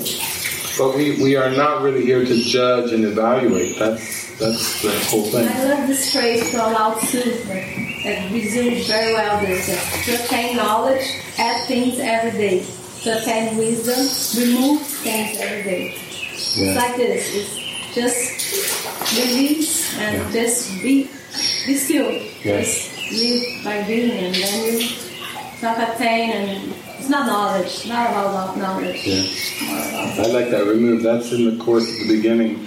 This Course does not aim at teaching the meaning of love, for that is far beyond what can be taught. It aims at removing the obstacles to love. And so that's the release Lao Tzu was sharing. Mike, does God have a name? Well, what about the Jahve? There are many names that are given to God. In this context, I mean, it's just there is 2 workbook lessons that are 183 and 184 where you practice using the name God. Just God. That's a name.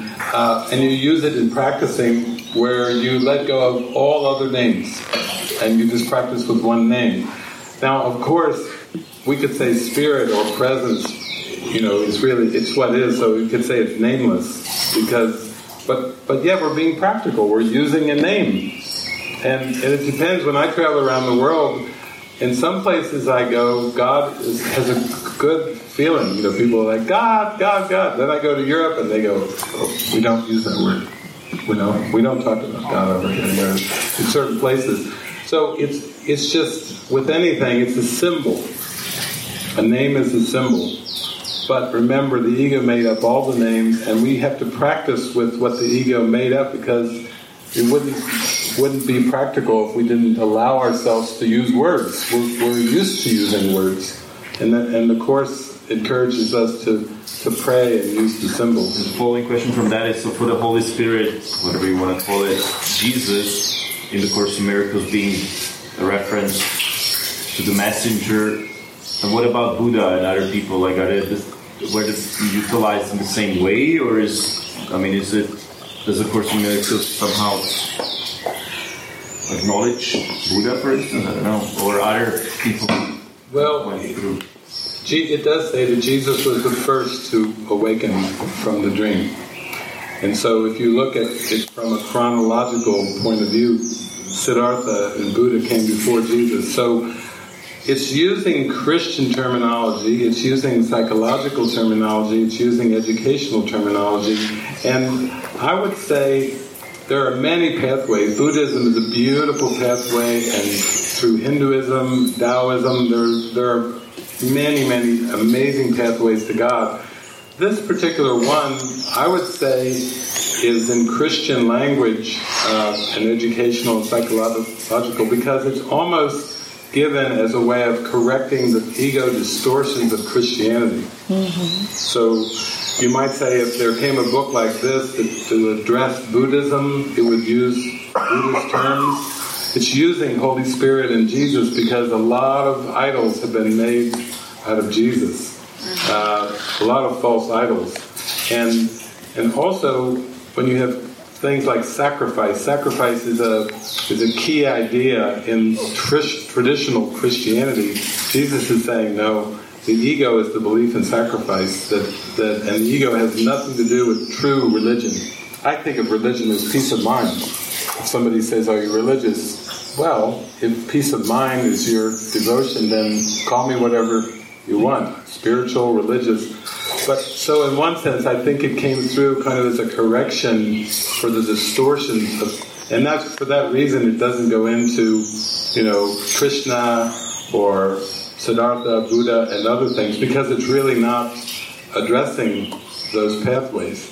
But it also says it's just one form of the universal curriculum, so it is making no criticism whatsoever of any of those, deep traditions. It's just kind of helping correct the distortions of Christianity.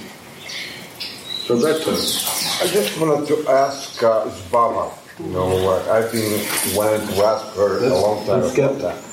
And you mentioned and mentioned devotion, and she writes all these incredible lyrics. And most importantly, she shows such a strong devotion when she sings, which is out of this world, right? So my question to you is, from where does all of that come from? Oh, Roberto, I don't even know how to answer that. I think... Well, I had a very deep mystical experience when I was 10 years old, and before that I was not raised Christian or anything, but for some, I don't know why, but I always felt Jesus very strongly, and I prayed, and I just did it myself from when I was a little girl, and I had an uncle that was living in the States and moved back to Iceland when I was 4, and he was in Bible school in Seattle. And when he came back home, he was like I just saw him like a light, a love. He was so present, so loving, so kind. And I started going... I asked my parents if I could go to church with him. It was Pentecostal church, Christian. And I also had a friend who was Jehovah's Witnesses. And I asked my parents if I could go to these churches. And I was just going to this church and this. And just feeling like I just saw and felt all the love and devotion from them. And I just loved being there. And they were singing to Jesus, singing to God, and I was just, wow. I was just like basking in this love to God and love to Jesus. But my parents were not taking me to church or doing anything. I don't know, it was just very natural to me. And at some point I asked my parents if I could go to Bible school on Sunday. And they said, yeah, okay. And I just started going, and I loved especially singing to Jesus, singing to God. And when I was 10 years old, I was giving a kitten, and I just poured all my love to this kitten. And she slept with me and woke me up in the morning, and I had her for around 6 months. And then when I was at school, she got hit by a car. And my mom took the cat to the hospital, and she died in my mom's arms, and my mom left her there. And I never saw her again, and I was devastated. And the next day I went to school, but I just couldn't go to school. I just sat out in the playground and cried and cried and cried all day. And when the school bell rang, I went back home, and I was always alone for some hours. So I walked in the house and looked down to the right to the living room, and then my grandmother was sitting on the couch with my cat, patting her, and she smiled to me, and I heard in my mind, "Don't worry, I will take care of your cat." And my grandmother, she died when my mom was pregnant with me, and I had the same name as her. And then I started questioning, what is death? What was happening? I saw my cat, and my grandmother. So I went to my room and I asked God, can I die? And then suddenly I was just out of the universe, out of the body, and I was just basking in this like infinite space. It was the sparkling stars, I remember, and I was just like, there was no body, just the mind. And I felt so safe and so much love, and I just wanted to stay there. I was like, wow, this is everything.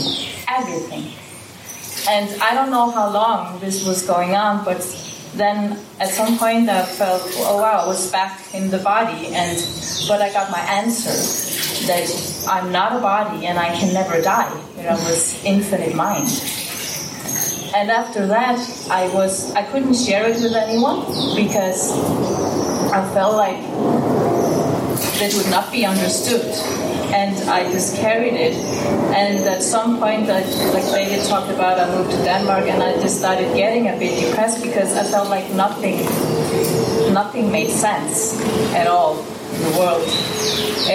So I went through a lot of like depression, trying to fit in the world, tried all kinds of different educations and work, but I always got it was like being depressed and up and down. And in Denmark I got, I think, 5 different labels of mental illness, and it's like the system always, encouraged, you have to be in the world, you have to work, you have to and it didn't make sense to me at all. It was, something is very, very wrong. It can't be the truth. And but I tried to be normal, and I started, I think I was around in my mid-20s, started meditating and reading a lot of things. I went to India, went to Ramana Maharshi's ashram, and I was praying in his cave, and he came to me and he said, Svava, why don't you shine? And I was, what? And then my answer to him was, well, then I would be selfish. It was like the ego was like pushing. I can't shine because then I think I'm light, And but I went through a lot and all kinds of medication and everything, and tried a lot of things. And then at some point I was just down my knees and praying to God, please, I need something to pull me out of this. I just want to be happy. And then A Course in Miracles, I was watching videos with Eckhart Tolle, and Marianne Williamson was there talking about the Course, and something just happened. I'm like, wow, this is it. This is the answer. I felt it so strongly, and this was about 3.5, 4 years ago, and I got the Course in Danish and opened it up, and I heard, no, you have to read this book in English. And it was so strong. I so much trusted this. And so I closed the book and I got it in English. And I had so many amazing miracles, like small things happening when I started reading the Course. And it went so quick. Even I was on a lot of medication when the Course came, and I heard this you can drop, this medication you can drop, this you have to unwind from. And I heard exactly how many weeks, how much to reduce, and I just followed it. It was like I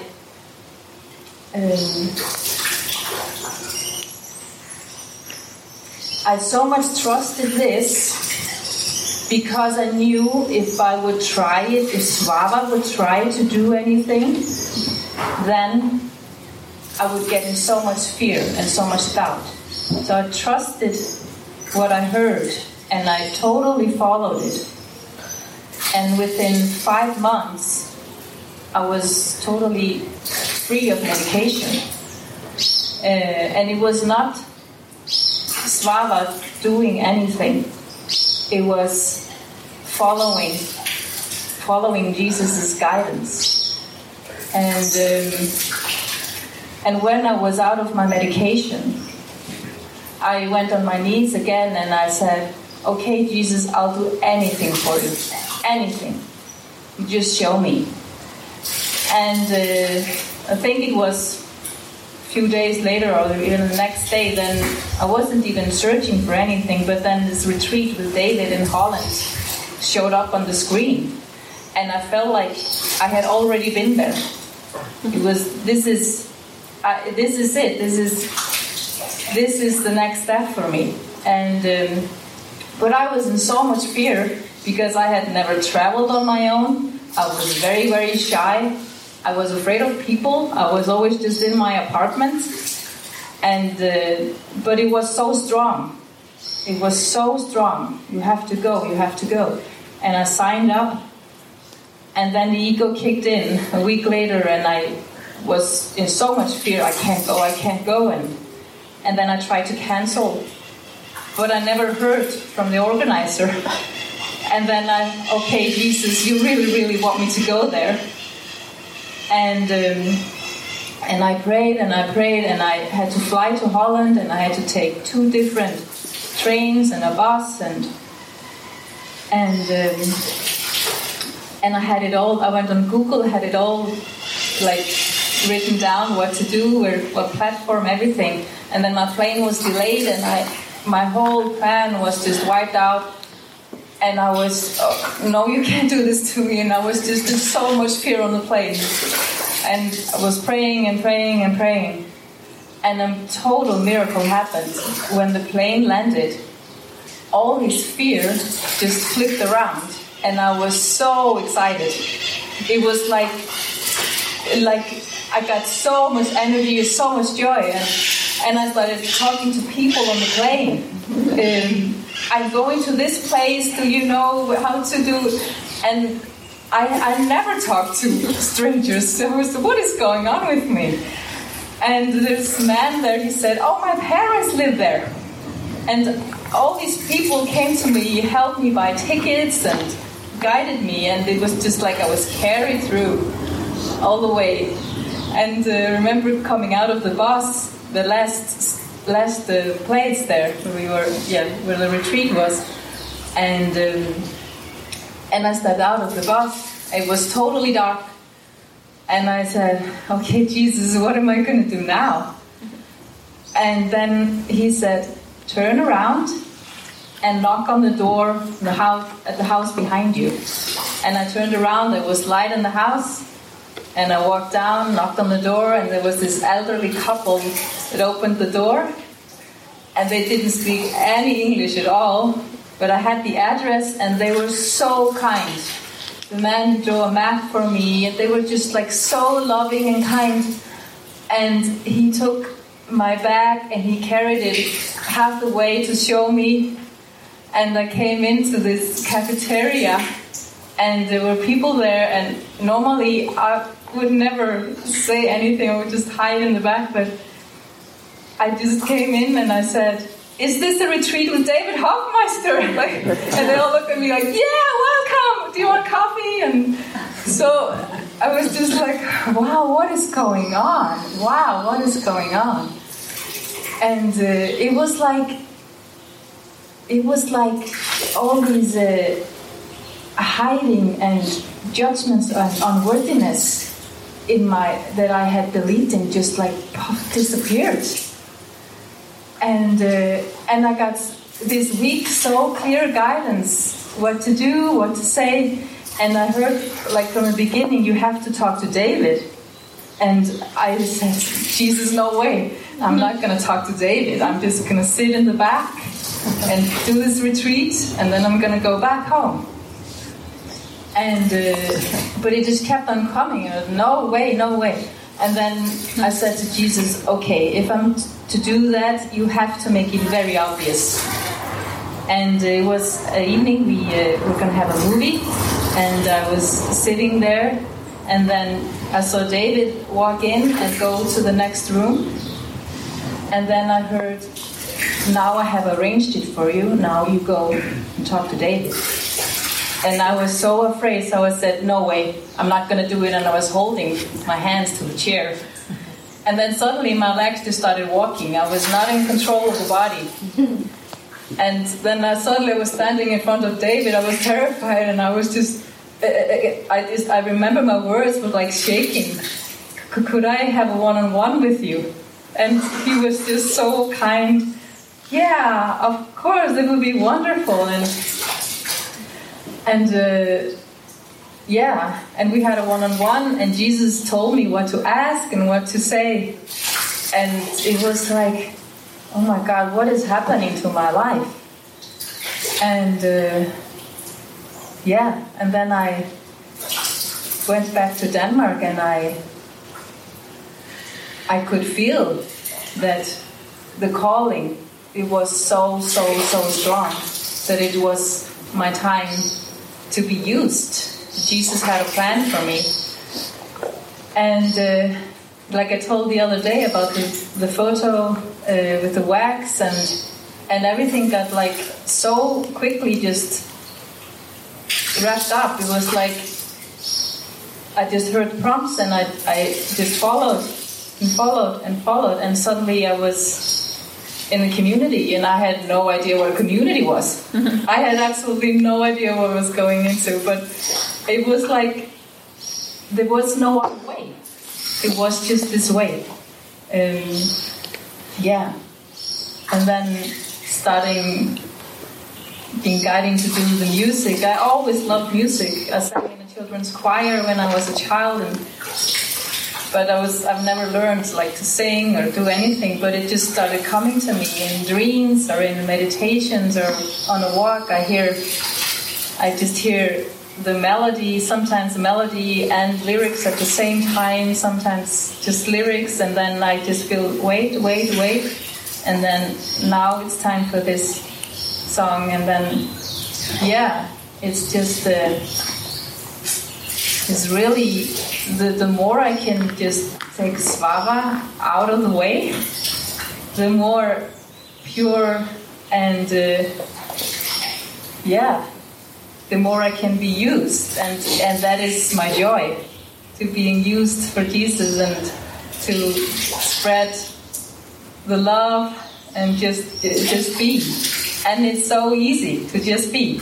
It's just so natural. Wow, that was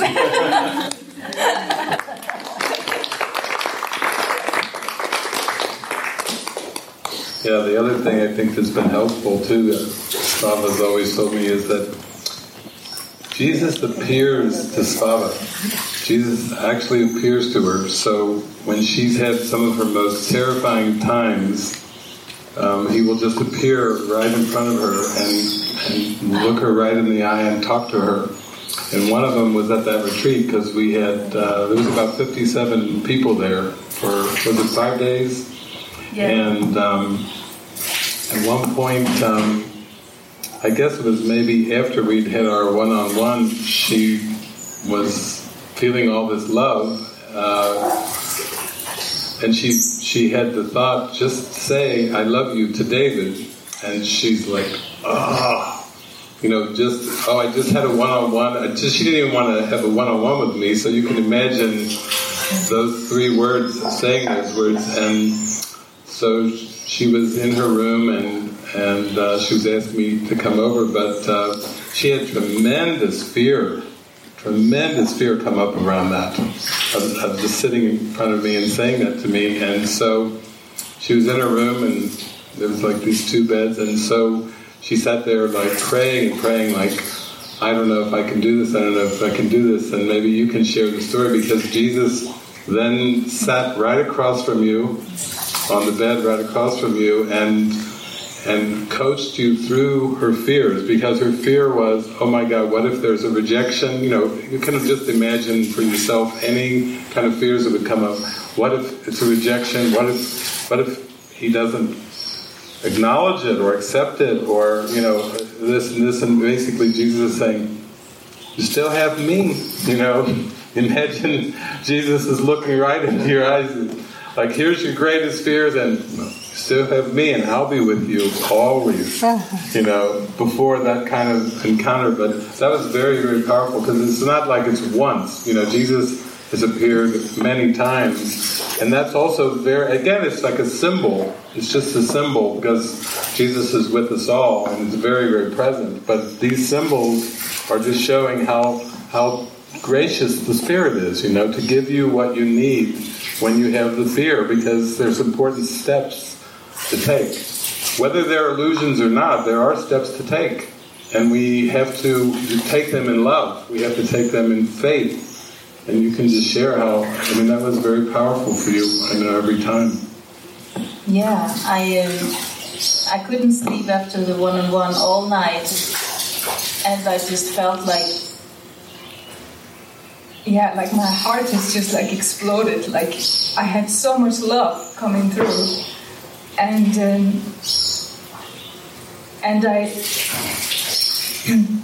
Jesus told me I had to tell David that I had so much love for him, and I was so scared. I was like, I can't do that. What if he laughs at me and like old beliefs of rejection and being unwanted. And then in the morning, I remember I wrote you a message that I had something important that I needed to say, but just before I leave, and I was hoping that I could just quickly say it and then just take the plane. But then, and then you wrote that you could come over, but before that, I was sitting on the bed and I was just praying and just, oh Jesus, what am I going to do? What if he doesn't acknowledge it? Or what if I just feel that I'm wrong? And then Jesus appeared to me on the bed. It was like 2 beds. I signed up to have a roommate, but roommate never came. So it was very orchestrated. And then Jesus appeared to me on the other bed, and he said to me, Slava, whatever happens, I am always with you. And then I felt like, oh wow, yeah, I'm never alone. I had the strength to say it. And then David came to the room and of course sat the same place Jesus had been sitting. And then it just came out of my mouth, I'm in love with you. And you were just so kind and said, I love you too. And yeah. So, yeah, it was huge. It totally changed my life. Yeah, it's never been the same. Yeah. Thank you. Thank you for sharing. Thank you. Thank you, Roberta, for asking. You wanted to ask this question before.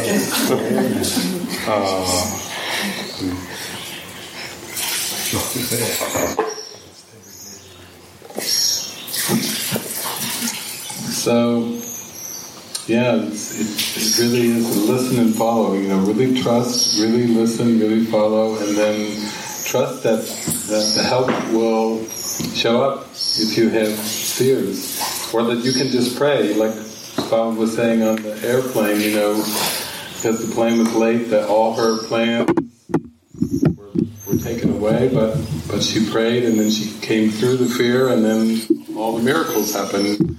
People guiding her, and that's the way it works for all of us. The ego wants to throw the fear up to stop us from following, to stop us from moving forward, to stop our minds from expanding.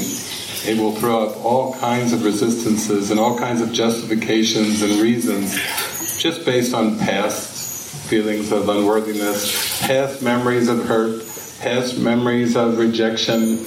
That's why we hesitate to follow, because there's something from the past rising up and saying, don't even think of it, don't even consider that. There's one part in Course in Miracles where Jesus says, it's not that you ask for too much. You ask for far too little. It's like going to Spirit with a little, like those sewing thimbles that you put over your fingers, and going up with a little teeny little thimble going, could I perhaps have a little love? And Jesus is like, ask for the ocean. Ask for everything. Don't limit your prayers. Don't limit your asking. You are so worthy of everything. You are worthy of all the love that there is in the universe. You are love. You are love itself. But it's very helpful to think about that in terms of prayer, that if we limit our asking, it's only because of the unworthiness that we feel, that we don't feel worthy to ask for that love.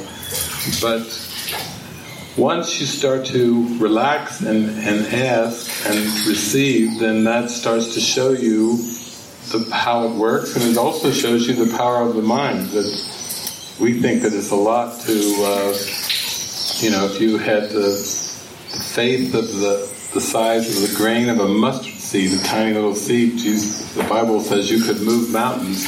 Then when you get into the Course, you realize the mountains are tiny compared to this cosmos, and that our mind is moving the planets and moving the spheres and moving the galaxies, and the scientists still are discovering more galaxies. And the idea of moving mountains seemed like a huge thing, and Jesus is like, oh no, you actually have a very, very powerful mind. We share the same mind. But as long as you give that powerful mind over to the ego, then you feel small. You feel tiny. You feel like you're just a tiny little speck in a vast universe. It's not the truth, and you do have to follow the guidance step by step, but the instructions are given, and we all can feel that. I think that's what we really wanted to convey in this weekend. It's highly individualized. You have an amazing intuition. You have an amazing connection. Feel free to use it, and then feel free to open up your asking, so that you can ask for states of mind. You can ask to be shown. You can ask to be. One of my favorite prayers over the years has always been, make it obvious. And when I have this very strong prayer to make it obvious, I have the most, for me, amazing signs and symbols, where doors close when I'm not meant to go through certain doors open in unexpected ways, in places that I could never have even imagined there even was an opening. And we can't foresee all the things, but we can trust and just ask to be shown, and please make it obvious. So I would suggest that's a very good prayer. Make it obvious whenever you get to a point. Well, David, we are here together, and like you said, he's strongly individualized in his experience, right? But from you guys, Jeffrey, Francis, and Fava, and Jeffrey, and from Louise and Fernanda, and I think that organized, and everything else that participated. For me, this has meant a lot. And I remember the day that I got the book, like 20 years ago, and I said, well, my God, this is not from here. And I'm still with the book, but you made it very clear for me for this weekend, so I don't have no questions anymore. I don't have any questions. And this seminar didn't come from this word. What you guys brought came from someplace else. So I have to thank you very much for that. Thank you. For all of us, we were just also touched, and this was divinely orchestrated every step of the way. So, and that's a perfect way to wrap up, I think, because it's just a note of gratitude that we all feel. Like we couldn't have orchestrated this, and I felt it's been beautiful to hear from some of you of even the steps that you took to get here and how miraculous that has been. I did that one-on-one with Patricia, and it was amazing that you ended up here, and for all of us, in the ark. we all ended up in the ark somehow. We could feel all the animals with us. We could feel the whole universe with us, and we're just so touched that we could come here and share this with you. And actually, it was a few years ago. I think Jeffrey was here too, and you had your wife Susanna with you, and we did a gathering at that same center where we were on Wednesday night. We were downstairs last time. Right. But Roberto had said, I want to do fill the place, and we had about 70 people there a few years ago. And we did live streaming, I believe, around Brazil and the world, Portugal, and so forth. And after that, we started doing much more online things. The technology was there. It was helpful. We still traveled a lot, but we are feeling to do more and more online events, and so we just wanted to share that I just feel like we will be doing more that way. For myself, I told Luis, I said I don't know that I'll be traveling as much, because it's been, I have been traveling very extensively over the last 30 years. It has involved living out of a suitcase for basically most of 30 years. And I'm down to a small little, Louis lent me a little zipper bag thing that I think Jeffrey's already loaded into the car, but I feel intuitively it's going to be more digital things, because we have done a number of those, and they're very intimate, and people cry and they emote, and everything that we experienced here. We watch movies together on the internet, and they're very profound. And we do feel like there can be people in different countries, like local organizers, where we can do it in a place like we just did on Wednesday. If there's a screen and we can project up on there, we can join in. It takes some coordination with translation sometimes.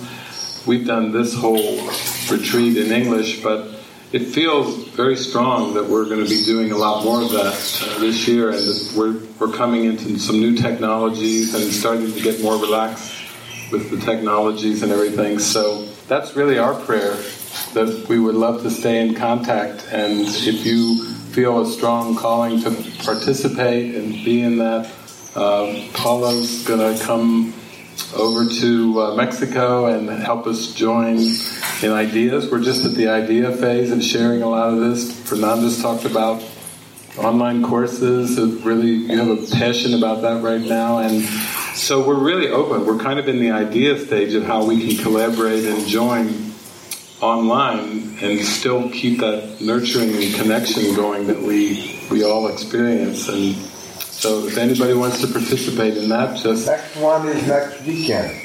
Next weekend, yeah. Next weekend. The Forgiven World. We have an online retreat called The Forgiven World, Friday, Saturday, and Sunday. All their emails, so we'll send out an email with the links so you guys can all get direct access to where you sign up and those things. And I have a few cards for our one physical event in Utah this year, so somebody saw the movie after we saw the monastery.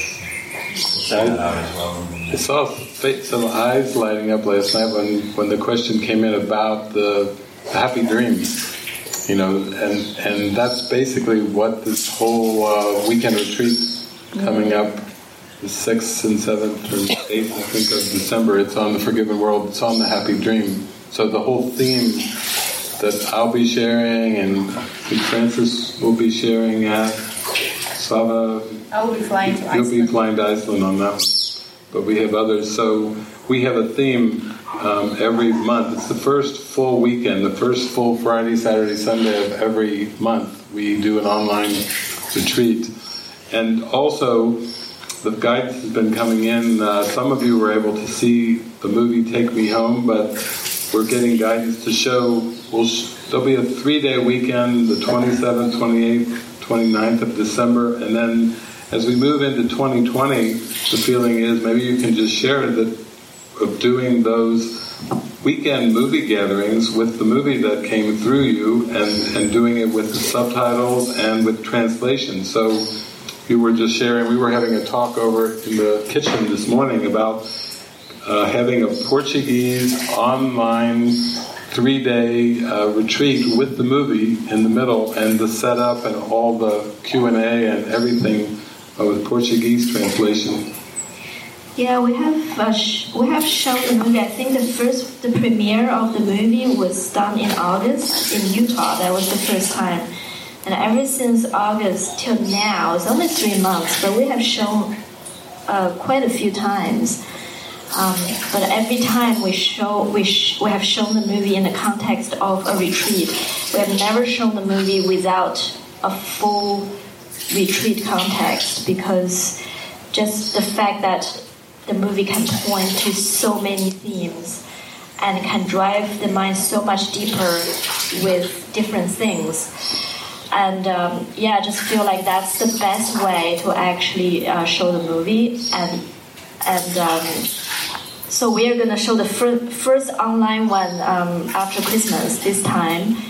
The next year, we're just open to show it in all languages, but all throughout this kind of weekend sessions where, we have a Friday night probably, and then a Saturday we get into something, then show the movie, and then Sunday follow up, because there's just so many. And every weekend we notice that it's a little different focus. The topic that we really zoom into is a little different, depending on the guidance and where I think the audience has called for. So that's the plan for now. Yeah, we don't have a plan for the dates. It's right, one in August in Utah, and one in October in Holland, right? Yeah, we have 3 physical retreats planned for 2020. January in Mexico, August in Utah, and October in Holland. And we have no other physical retreat planned right now. So just like David shared, everything else probably just gonna go more into digital for the next year. But no specific dates apart from those monthly online retreats yet. Okay? Yeah. Francis was feeling. Jeffrey and his wife Susanna have started looking into where the strong call is for the movie, and a lot of it is in the eastern part of the United States, and also the west and the south. And so that was felt possibly to be around the springtime, March, April, May. But also, we're so open to the online, so it could be a combination of online and a physical retreat, or online. And then we are so open. That's why we're just in a phase of talking, sharing ideas. I know there was a time years ago when Francis and I were in China, and when we were over there in China, Byron Katie was doing a remote gathering where she was beamed in to a hall with a translator and a lot of people, and she just simply beamed in and engaged in a very direct way with everybody. So those kind of things too, if people feel to host something, like host an online retreat, it could be in Europe, it could be down in Brazil, it could be anywhere, and we join together and we have translations and we are able to go have the same kind of experience. But for me, the travel, I've done so much extensive travel, so until the teleporting comes in, it might be a break a little bit from that. No, it's beautiful. That's how we all feel. Filled up. Let's take a picture, everybody together. Photo! Yes! Yeah. If I'd like to ask you the last question. Oh, wait a minute. The last question. We always have the last question. So at the same time, we have the script written. We can create our reality. Well, that's one of the New Age things of create your own reality, but that still gets into manifesting. And as I said, there's a level of awareness that's beyond manifesting. Not that manifesting is wrong, because it has a purpose to show you how powerful your mind is, which is helpful because that undoes the belief of being a victim. But there is something beyond that. I had a gathering one time where I was in Michigan, and I did this gathering, and this woman came up to me, and she was so sweet. She said, "David, I'm a manifester, and I can manifest anything." And I do. I manifest houses, cars, boats, soulmates. I manifest everything, not just for myself, but for my friends and everything like this. And I said, "Oh, that's wonderful." I said, "Well, the next time after we finish our break and have our snacks, I'm going to have you talk and share all of your miracles of manifesting with everybody in the group." And she did. And then I told her also, and I'll kind of hint at what's beyond that step in your mind, because that's not the final step. Because ultimately we can't create our own reality, because God is the creator of reality. Mm-hmm. So the most we can do is forgive whatever is not of God. And it's more like the release that you talked about, like Lao Tzu. A release, to come to wisdom, it's release and release and release. It's sometimes ego would have us believe it's manifest, manifest, manifest, but and never enough. But ultimately, manifesting, if you really take a look at it, it's like there still is a belief when you want to manifest something that you know what's best for you. And that knowing of what's best for you still comes from the past. Yeah. And the past is where the guilt is. So there's still going to be some guilt associated with the manifesting, because it always is trying to make a change in the form for something that's believed to be better. But the mind that's asleep and dreaming has lost track of what's better and worse. It needs help. And in the end, God is spirit, and God is the creator of reality. So we can't really create our own reality. We can accept the reality that was created for us, which is spirit, light. That's ultimately why it's just a step, because we need to honor the true author of reality, which has nothing to do with human beings. Mm-hmm. Human beings are not really good at authoring reality, because God is the author of reality, and we can humbly accept ourselves as God created us instead of trying to make ourselves different than God created us. So it's a good step. It's something you can celebrate, but it's something that you know will eventually give way. Once you start to realize the power of the mind, then you start to ask the question, what is it for? Why do I have a powerful mind? And it's for peace eternal, to come to know our natural state. So it's a good one. That's a good one. You probably deal with at the center a lot of aspects of that idea, and that's the way many centers deal with many aspects of create your own reality. That's kind of I call it kind of a New Age idea, and then ultimately this is like the end. Sometimes people come to the course, and we were talking about that at the breakfast today, where they get the course and they go, looks like this is closer to the end of the road. And it's a deep feeling, like many of us have. I know in Brazil it's quite famous. Brazil is known for the open-mindedness, the many pathways, and so on and so forth. I feel like that's very much where my heart was. And then when I started to come into this, I started feeling like a huge calling, where Jesus was like saying, very good, David, you have traveled the path of leave no stone unturned. And he said, now I'm going to say, pick your path and take it all the way into demonstration. Now, instead of the variety of the past, be the living one. come into full embrace of the one that you are. And that's another important step on the journey. I was very grateful for the open-mindedness of checking out. I didn't regret any of the searching, and I didn't regret any of the exploring, but it was like Jesus was saying, you've been really at this seeker. You've been a seeker for many, many years. Would you like to be a finder? And I'm like, I like the sound of that, whatever that is. So that's it. That's the context. Well, there it is.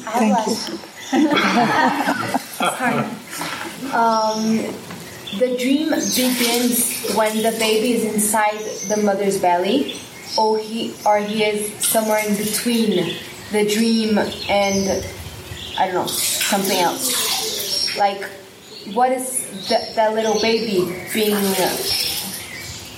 I don't know, the body being produced and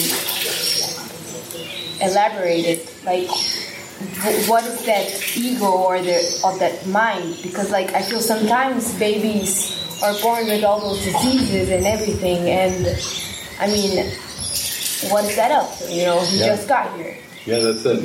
Yeah, the birth is not a beginning and death isn't an ending, and the dream goes way, way beyond what we would consider the birth of a child or the death of a human being. So you might say that there's one point in the Course where Jesus says all your time is spent in dreaming.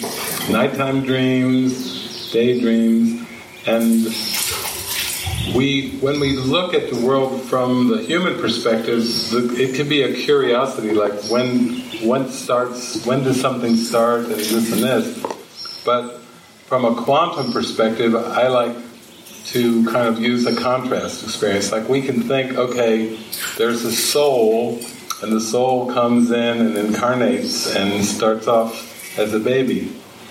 And Jesus said, well, it's not quite like that. It's more like if you imagine your soul and you have a little soul backpack, and you reach back into your soul backpack and you throw out the whole cosmos from your backpack. Your mind is generating the entire cosmos. It's not like a soul incarnating. It's more like all of time and space comes out from your mind. And so you may think of it more as just like changing a channel like on a remote. Like all it really is a little click to a change to a different seeming frequency of what we would consider a lifetime.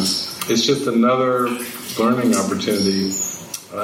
And it really doesn't have anything to do with beginning or ending with time. It's very, very deep and pervasive. That's why babies can be born with birth defects and everything, and sometimes people say, well, their brain isn't even developed and it's just a brand new soul, and why would a brand new soul start off with spina bifida or with some kind of birth defect? Well, the dream and that unconscious guilt that we talked about, the dream in secret is way, way beyond any context of birth and death. Yeah. Dream in secret and the exposing mind is the wrong mind. Both are wrong mind, right? Both are wrong mind, yeah. And both, they're in duality, like positive and negative, and love is beyond, right? Yep. And wrong mind the dream you dream in secret is part of duality, and the dream you gave away is part of duality. And then the right mind, or the happy dream, is where the duality ends. It's like the quantum field. Everything is connected. So you can't say this or that. It's all connected. It's all unified. And that's the goal. The goal really isn't love. The goal is a unified field. The goal is forgiveness. So it's good to keep that in mind. We use the love word a lot, but love has many meanings in this world. Romantic love, I love my kitten, I love my puppy dog, I love my Volvo, I love, you see the bumper stickers, I heart, it's got many things on there, but really love is not like our goal. That's just what is. We're working on more the releasing and emptying out everything else that seems to be in the way of the love. Have you read The Personal Life? I don't know. With books, I tell you, I don't read. People sometimes say, have you read this? A spirit is not an avid reader. So I think I've forgotten. I'm having a reverse amnesia. I'm starting to forget what happened in this world. And what about cursing love? Do you believe that it's a continuum of the cursing love? No, it's not the same metaphysics. Sorry, what was the question? There's a book called The Course of Love, and she was saying, is it an extension of A Course in Miracles? I said, no, it's not. It's different metaphysics, but you said it yesterday, actually. You mentioned it already. There's some different metaphysics on the Course. Yeah. I would say I was triggered. Like, what do you mean? It's a beautiful pathway. I think it's very, very kind of soft and poetic, and I actually feel that for many people will work their way into the Course. It's more of a precursor of the Course, but there's not really any updates or extensions or anything that comes after the Course. Even the Course itself says this Course has everything that you need.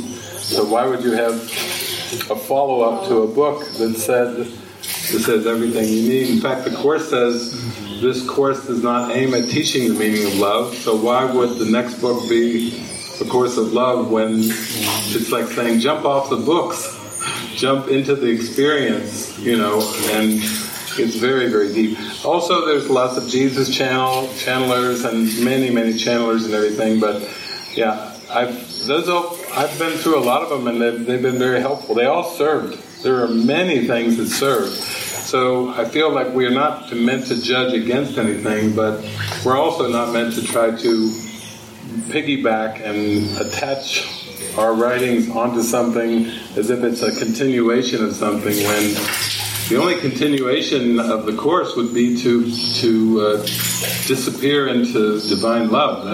That's a continuation if you want a continuation. Amen. Okay. Amen.